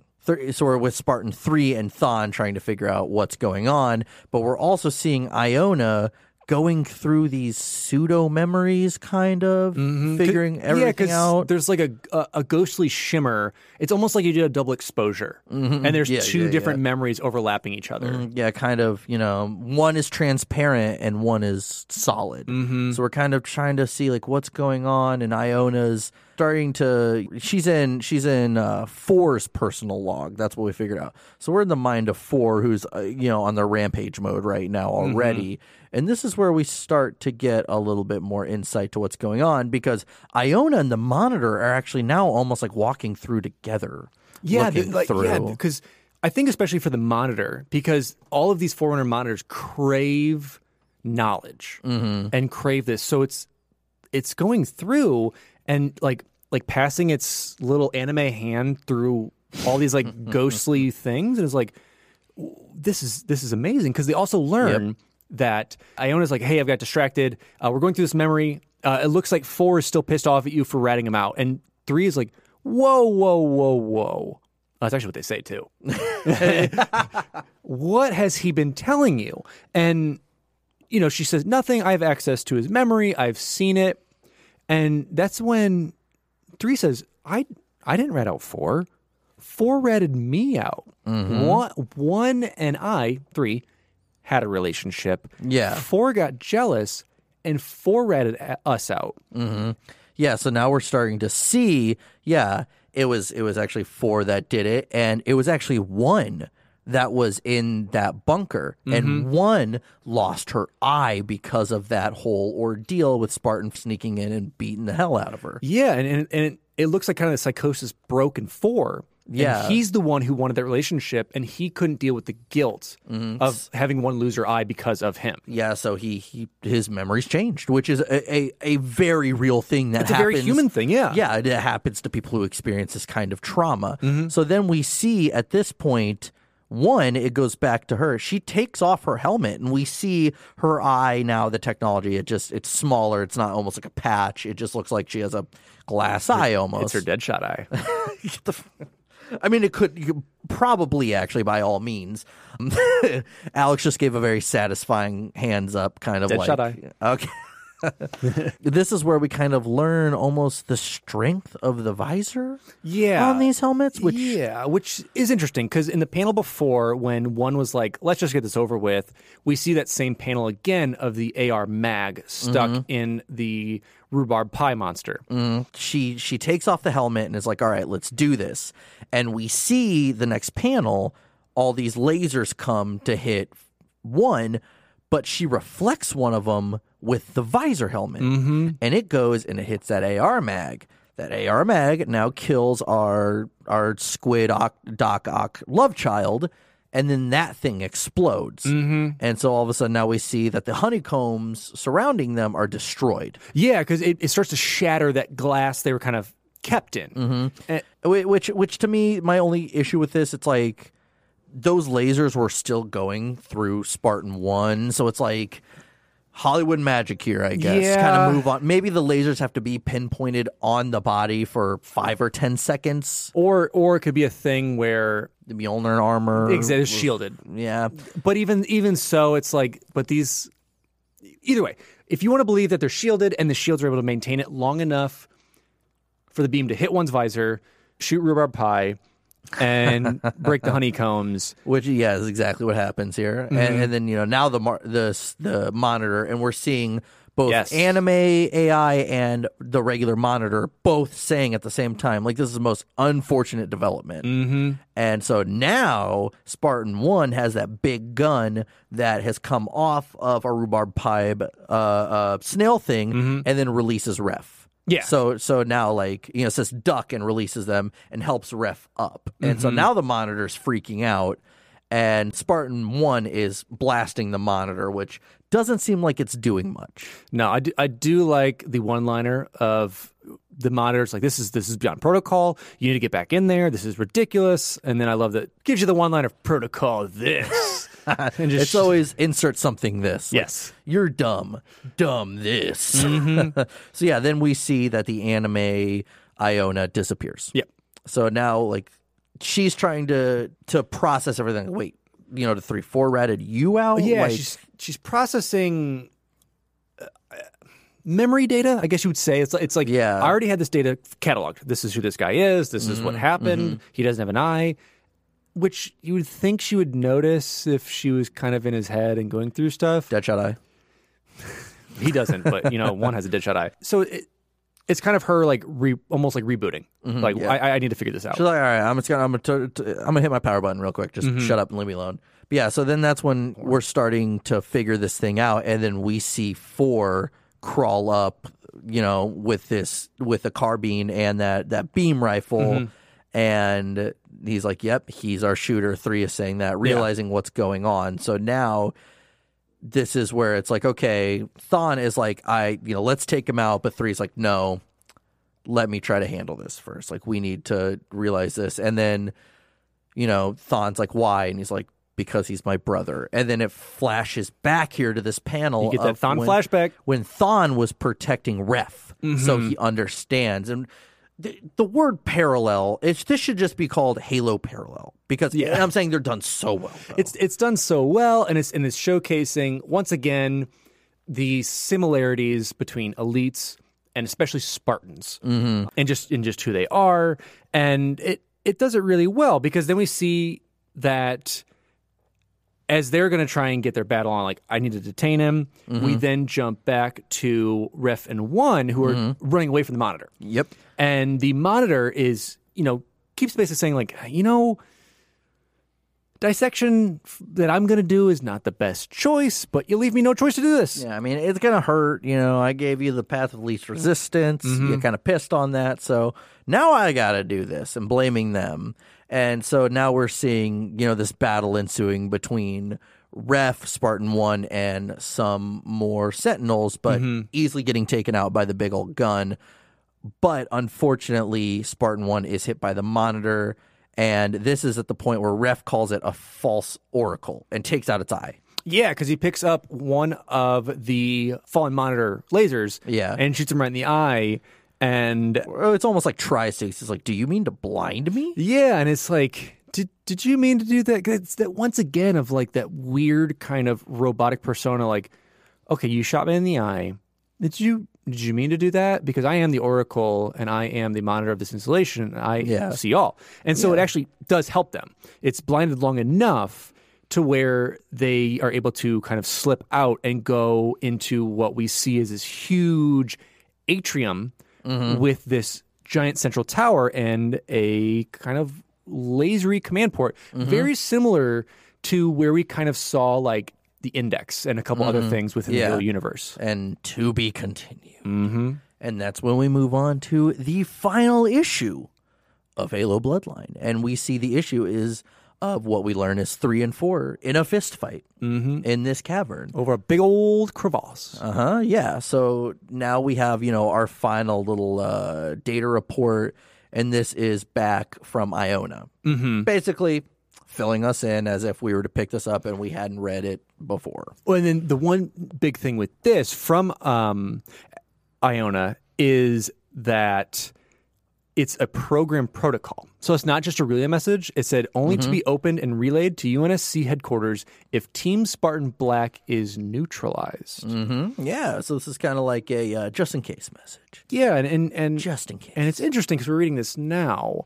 And I love it because it starts off with, I don't mean to be overdramatic here with the, quote, only to be open in the event of our deaths routine, but I want it to be here just in case. Just in case, because, it might happen. Might happen. So, yeah, now we finally see, it starts with 3 calling 4 by his name, Victor, saying, like, we're friends here. Like, we're not trying to hurt you.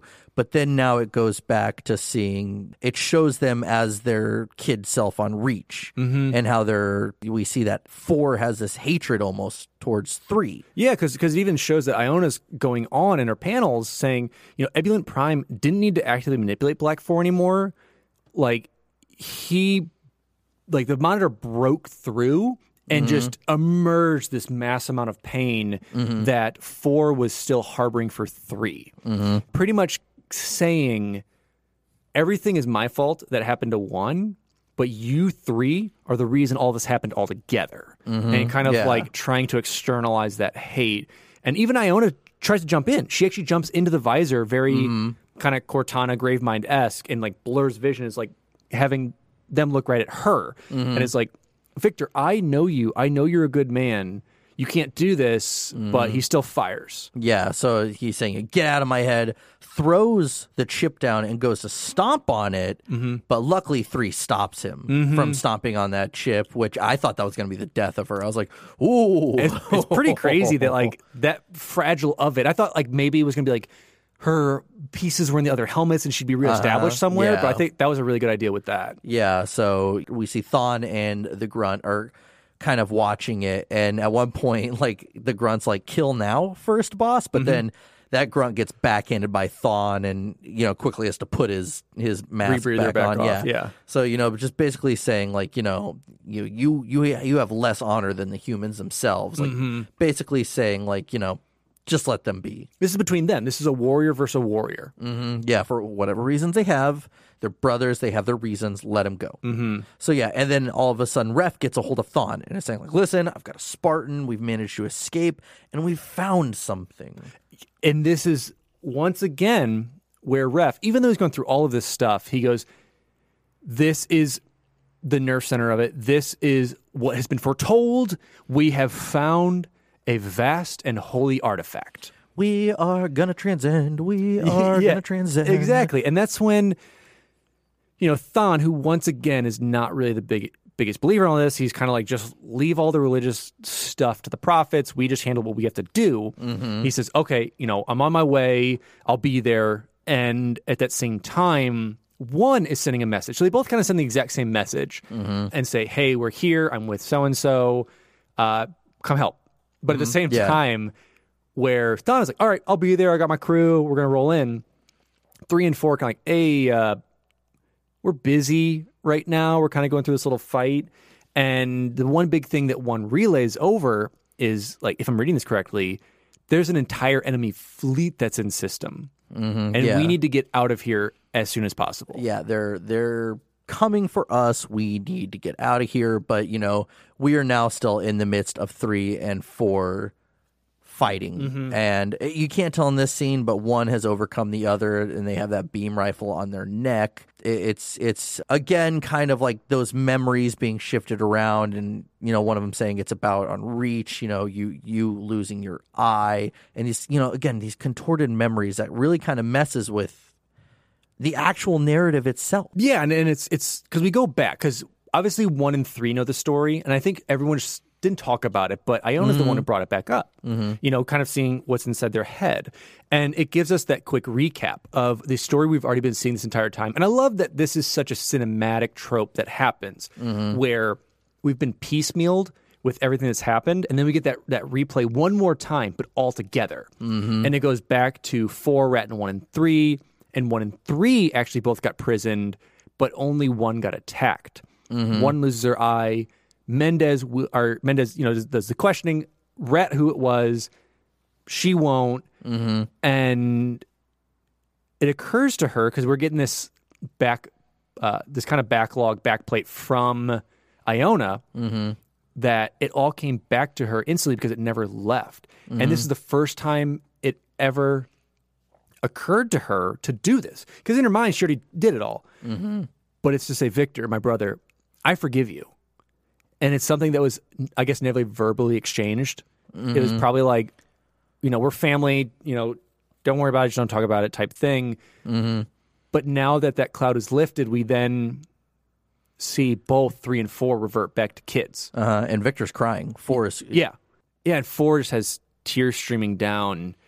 And, you know, we see that, as 4 is kind of like, I think it all sinks in for 4. Like the memory that he artificially created, the memory that was, with her forgiving, has just shattered that one and brought everything back. And as he pauses, 3 does some quick jump work and inserts Iona back into 4. Yeah, and then we get this panel of what happened in Blunt Instruments on the previous episode we just did for Halo Evolutions, and it's almost like this like surge of memories coming back in, and we see that everything they've gone through. It's so good. It's such a well done thing, because you see, like, whenever a character gets like that mind meld of just like too much info, he's like holding his head, and it's just so many amazingly well done panels that gives you the highlights of that story. Mm-hmm. Yeah, it's basically just don't read the story. Just look at this giant panel and you'll see everything that happened. Yeah, and it's great because then it ends like going through all this, and it ends with a little tidbit from Iona that says they're family, and it brings them back that they are family, and they had these battles and they had all these troubles, and they got their revenge on Red Team. They took those batons and beat the holy hell out of them, which they then said they spent 10 days in the brig for it. But it shows that they're still together. Like, so I love that they got their revenge. They hospitalized them more than likely, and then now I'm gonna put this in the record. Jesse loves child abuse. What? No. He loves children on children violence. I mean, they could have been Spartans at this point. Doesn't matter. He loves children on children violence. No, so it is great because 4 kind of recalls back and says like that was the moment he's never felt better. Like that was the best moment of his life was when the family came together. Yeah, and so now it's like, okay, are we all good? We all good, guys? We all good?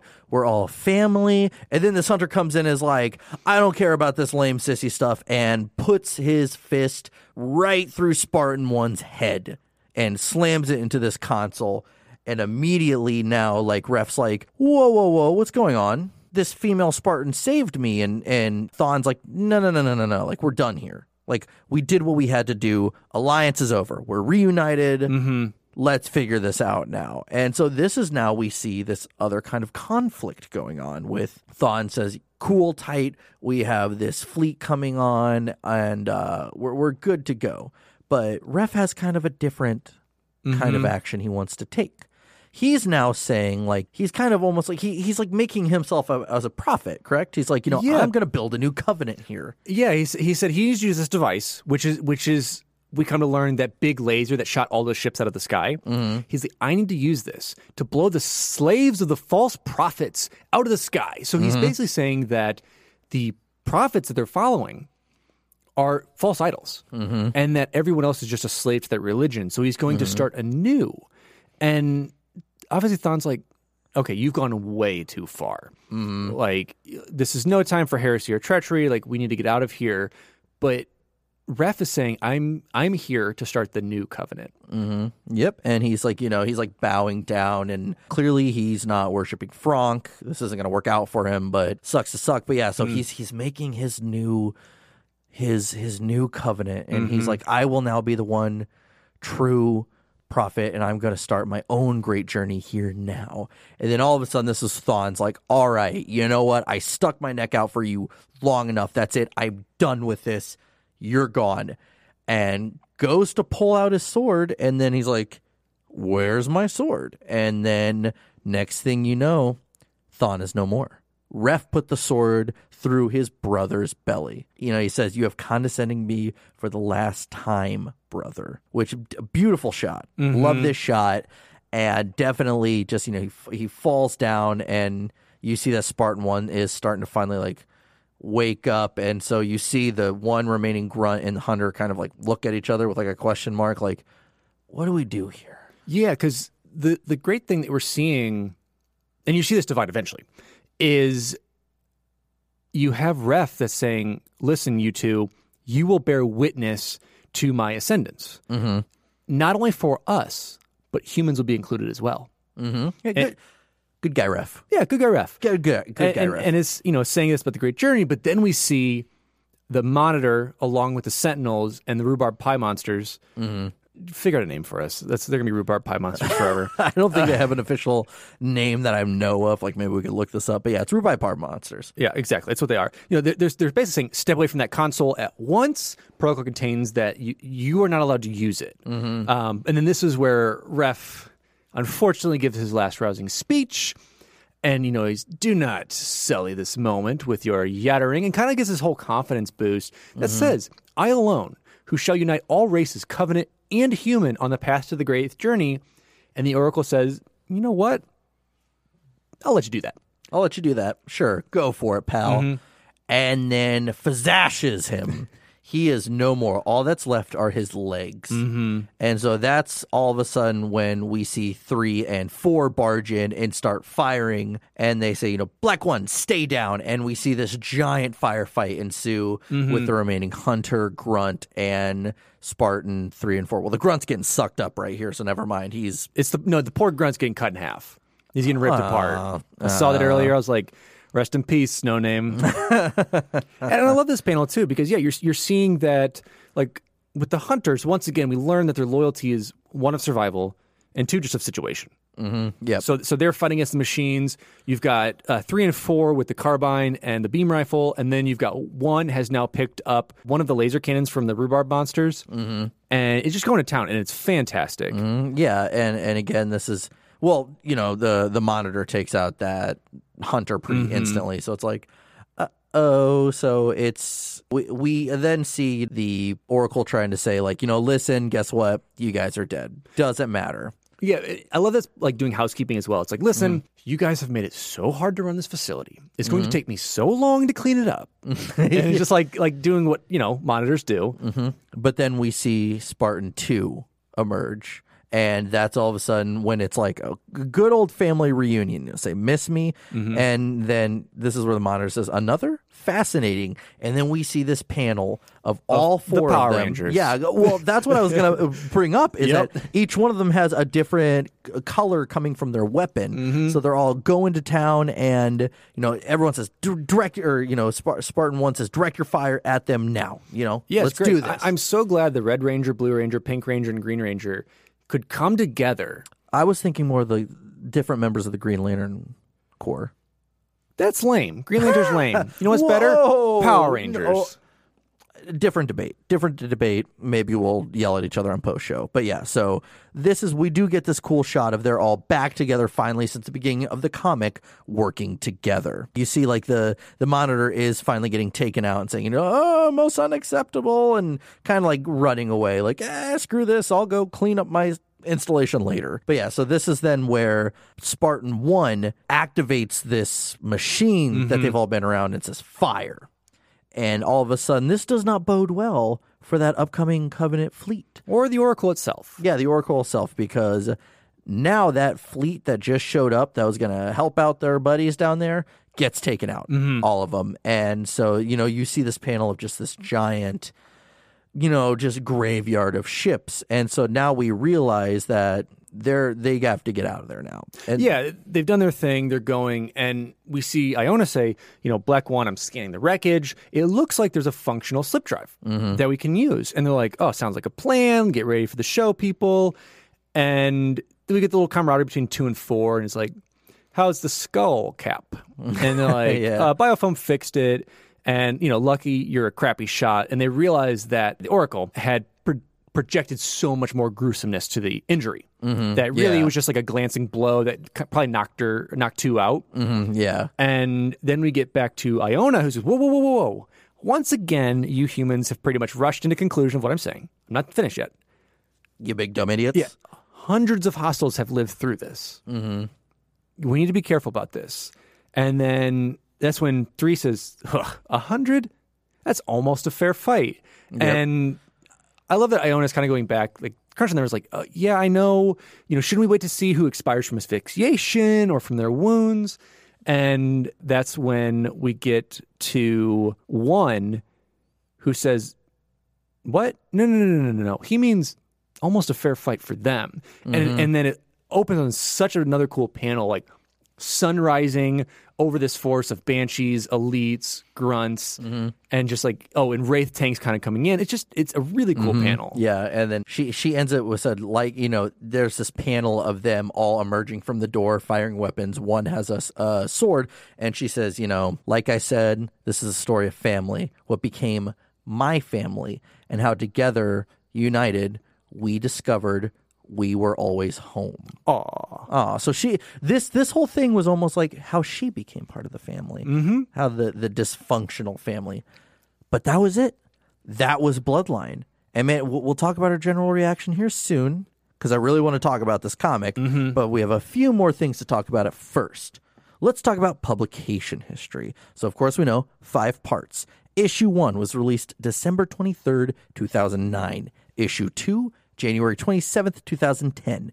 Issue 3, February 24th, 2010. Issue 4, March 24th, 2010. And Issue 5 was released April 28th, 2010. Now, we have a few release versions. You can buy the individual issues. It's 2019. That's more work than it needs to be. You can buy the hardback cover, or you can buy the Halo Oversized Collection, which is a collection of Halo graphic novels released through Marvel Comics containing Uprising, Bloodline, and Helljumper. Which I highly recommend, because that's how we read it. Is just being able to go through that and see the issues. And because obviously it helps than just having to buy trades, because it's like you can't find them easily. Yeah, hell no. But yeah, so then, let's talk about, just real quick, what does this do for the lore? So one big things we learn about Spartan Black, really. We get this insight into some more of the training that went on in Reach, for sure, no romance. But another thing that's big to me is how monitors can affect what they see. Yes. Fascinating. I think for the most part, that is one of the biggest things that's, for me, like obviously the bonding of the Covenant with the humans, especially, a Sangheili with a Spartan, is kind of the first we see that's not totally forced, but I think that is isolated. As far as the monitor or even just Forerunner being able to project and fully change a view, that's new and unseen. Yeah, and I don't quote me on this if we ever see that in the future, not that I'm familiar with, but it was very fascinating.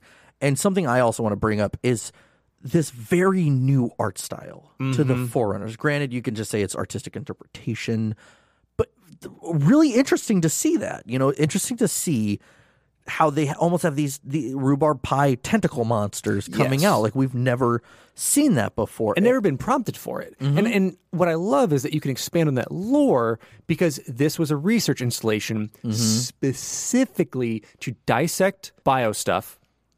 Technical term. Bio stuff, the old bio stuff, to see if it could resist the flood. Yeah, and they kind of found one, but not really. But yeah, so very interesting. So it's also seen like this is the first time they've seen specifically Spartans, hunters, elites, and grunts.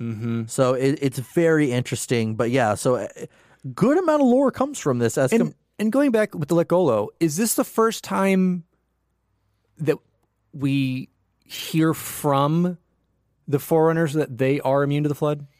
I think so, kind of. I think so. Because I know we've kind of known it, but I think this is the first written and visual time we're actually told that. Yeah. And when Alex and I do these conversations, we try to remember everything that we've covered thus far, because we're not referencing everything that's happened in the future yet. No. We're trying to think back. I have a horrible memory. Yeah, we're trying to build the lore as we go, because we're not trying to be like, oh, well, 7 books later it contradicts it. We want to kind of push to where we are. So I think as of this far, this is one of the first instances. Yeah, so now let's move on to the general reaction of this. So upon hearing the plot and seeing the new Spartan Black team, fans would quickly question the canonical legitimacy of the comic and possibly retconning the lore. Stop doing that. Stop it. Though, fans would get a quick look into Black Team and Evolution's blunt instruments, kind of giving them some more insight and kind of warming them up. Exactly. So, like Helljumper, Bloodline was a story told in small segment in a long Halo timeline. One fans did not ask for, but one they did appreciate. Though some reviews would give it overall good scores, but fault the storytelling and bland characters. We'll talk about that here in a sec. Yeah, because, anyone never heard of Master Chief, the blandest character in all creation? Yeah, and so, let's talk about some official scores.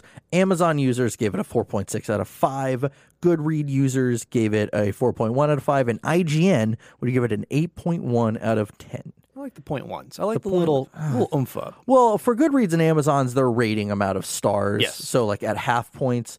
I don't know why. That's why I love IGN give it an 8.1. Yeah, I don't know why the hell IGN did that. But yeah, so overall, now let's discuss what do we think of it. And so, Alex, open up the floor. So I would say I slightly agree that the story is bland if you're not within the Halo universe. Let's say I'm going to the comic book store. I want to pick up something. I'm like, oh, that actually looks pretty cool, like space battles, some other stuff. Would you pick this up outside of the Halo universe? Maybe if you just played the games and you're like, oh, that's kind of cool. And you read through it and you're like, it's kind of boring. Yeah. I understand that.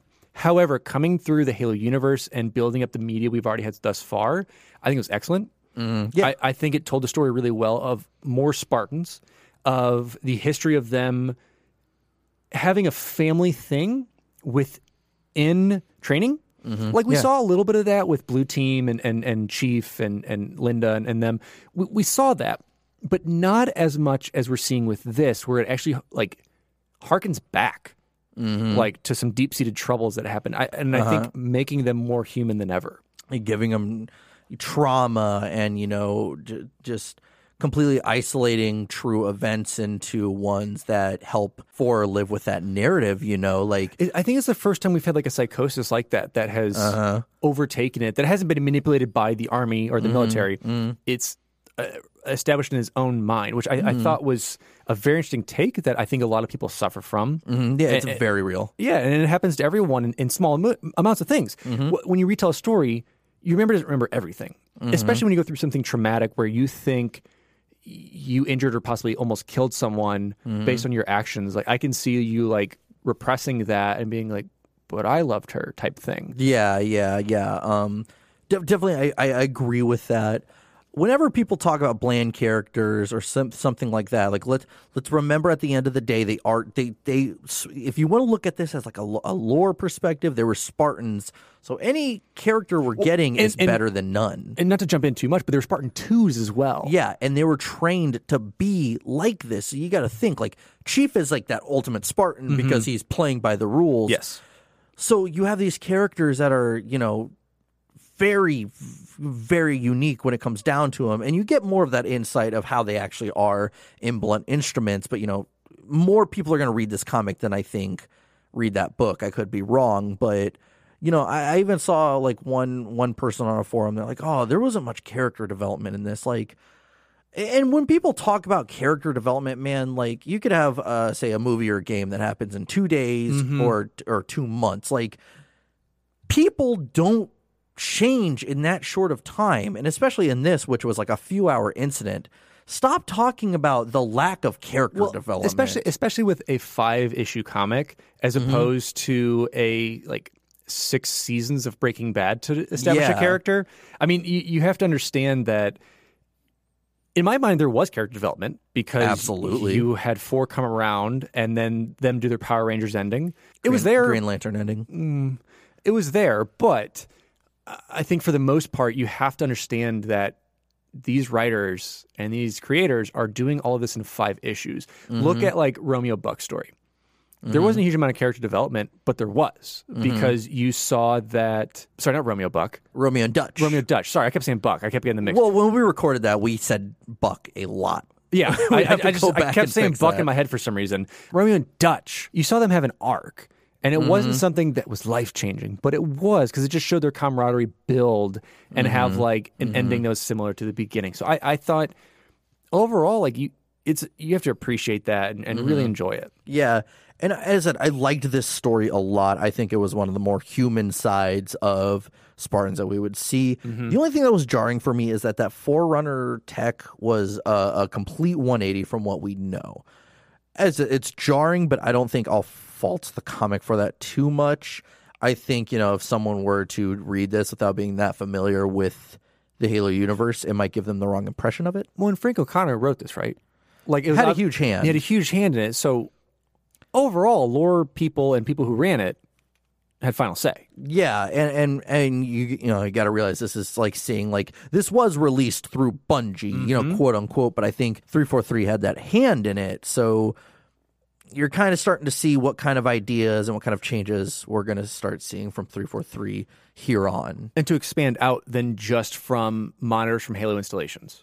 Yeah, so, and even those Sentinels, we're seeing Rhubarb Pie kind of tentacle monster thing, that were established for specific use. Yeah, so interesting to see nonetheless. But overall, I think I was talking to Alex about this. I still think I might be stuck on either Uprising or this one for being my favorite. Uprising I got to go with. I love this one. I think still Uprising is there for me. And here's the thing. I went into this, I saw some of the covers, and I thought to myself, like, man, like, And for the most part, we really have been gassing up everything we've covered. And I'm like, there's no way, like, this is, like, I just feel like I had this feeling, I was like, I don't think this one's going to be as good. And after the first issue, I was like, okay, I don't know why, but killing it with the comics. Bungie is killing it with the comics. And I think for me, this is at least my favorite art style, for sure. This is my favorite art style, and I think it's tied story-wise between Uprising and this. But, I mean, again, I didn't think I was going to like this one, but I really did. And I thought that was really cool. But yeah, so with that being said, that is Bloodline. Do we know why it was called Bloodline? Because of family? Family ties, I assume. Family ties? Okay. Yeah. Jesse, what would you give this? I'm going to say a 4.6 out of 5 just because, again, that different change in art style with the Forerunners was kind of jarring to me. What a shame you missed an opportunity. I'm going to give it 4 out of 4 Black Spartans. Oh, okay. I think that's the first time you've had an even number there. With a 0.2 thrown in with that AI. Throw in where? Just anywhere. Wherever you want. All right. But yeah, so that was it. And this one was really fun, actually. I was joking with Alex how, trying to research for something like artists, they're very reclusive, which is fine because this is a great art style. And, this is our last recording session of the year. Happy New Year. So it's been a good year so far for us, starting of our humble beginnings in April. And, with that being said, the next episode that you are going to hear after this one, 2 weeks from the day that this one is released, is Legends. Very excited about this one. This will be the first movie/video episode that we will be doing, and one of the real first projects that we're going to be seeing from 343 Industries. Yeah, and let alone another title with one word in it. Yeah, odd how they do that a lot. And we will talk about that title, by the way, why it's called Halo Legends. So really excited about that one. And guess what? Spoiler, after Legends, it's Halo Reach. I know Alex more than me is real excited for that one. I'm so pumped. Just pretty excited for it. But what I'm more excited for is those who've supported us thus far. Really just wanted to thank our patrons, as we do, and thank you guys so much. It's been a killer year. Jesse and I never thought we'd get this far, just to start. But second, we never thought we'd have like this much support from, one, all of you listeners that we've broken. What are we at right now? 27,000 and a half downloads. Weirdest way to say that. I like that. With half a download. Or 27,500. I was thinking of like that decimal in my... No, you're good. So thank you, listeners. And thank you, as always, to our patrons. We're going to shut them out now with Angry Canadian, Baby Z, Charles Zitter, Harvey Chong, Tactics, Pasquale, Orzako, Skyjack, Slam Duncan 87, and Vexter. You guys are the real MVPs out there. MVPs out there. We appreciate the support. If you ever want to join, we even have a $1 tier, but we have a tier for each budget. Yeah, and like I said, you'll hear stuff like this. We're doing a post show right after this. We have those bonus episodes that you guys hear, but you can hear them a month before, and we do a bit of discussion on our Discord because we have a private Discord for it. You can vote for our bonus episodes. You get prints, and plenty of other really cool stuff that we've come out with, and you get the Patreon game nights, which are basically almost like an AMA, essentially, where we just talk and have fun. Yeah. So plenty of out there. Thank you guys so much. Thank you for an awesome year. I hope you guys, because you're going to be hearing this Friday. You'll be hearing on January 3rd to date this episode. But thank you. Have a happy and safe new year. You're all beautiful. Yeah, and remember, as always, we're on all social channels. Please join our Discord because there are discussions every day. We get questions all the time about our thoughts on something or where we're going with this next episode or anything like that. We'll answer them gladly because we love talking to you guys. And, go like our Facebook, subscribe to us on YouTube, follow us on Twitter. Anything and all, we're available for you. You can also find us on all podcast platforms. So if you're listening to us on SoundCloud, but you want to do Spotify, go right ahead. We're there for you. Yep. And with that, I'm your host, Jesse Reiners. And I'm your host, Alex Kendall. And thank you for tuning in to Finish the Fight, a Halo podcast. Halo. It's finished. No. I think we're just getting started.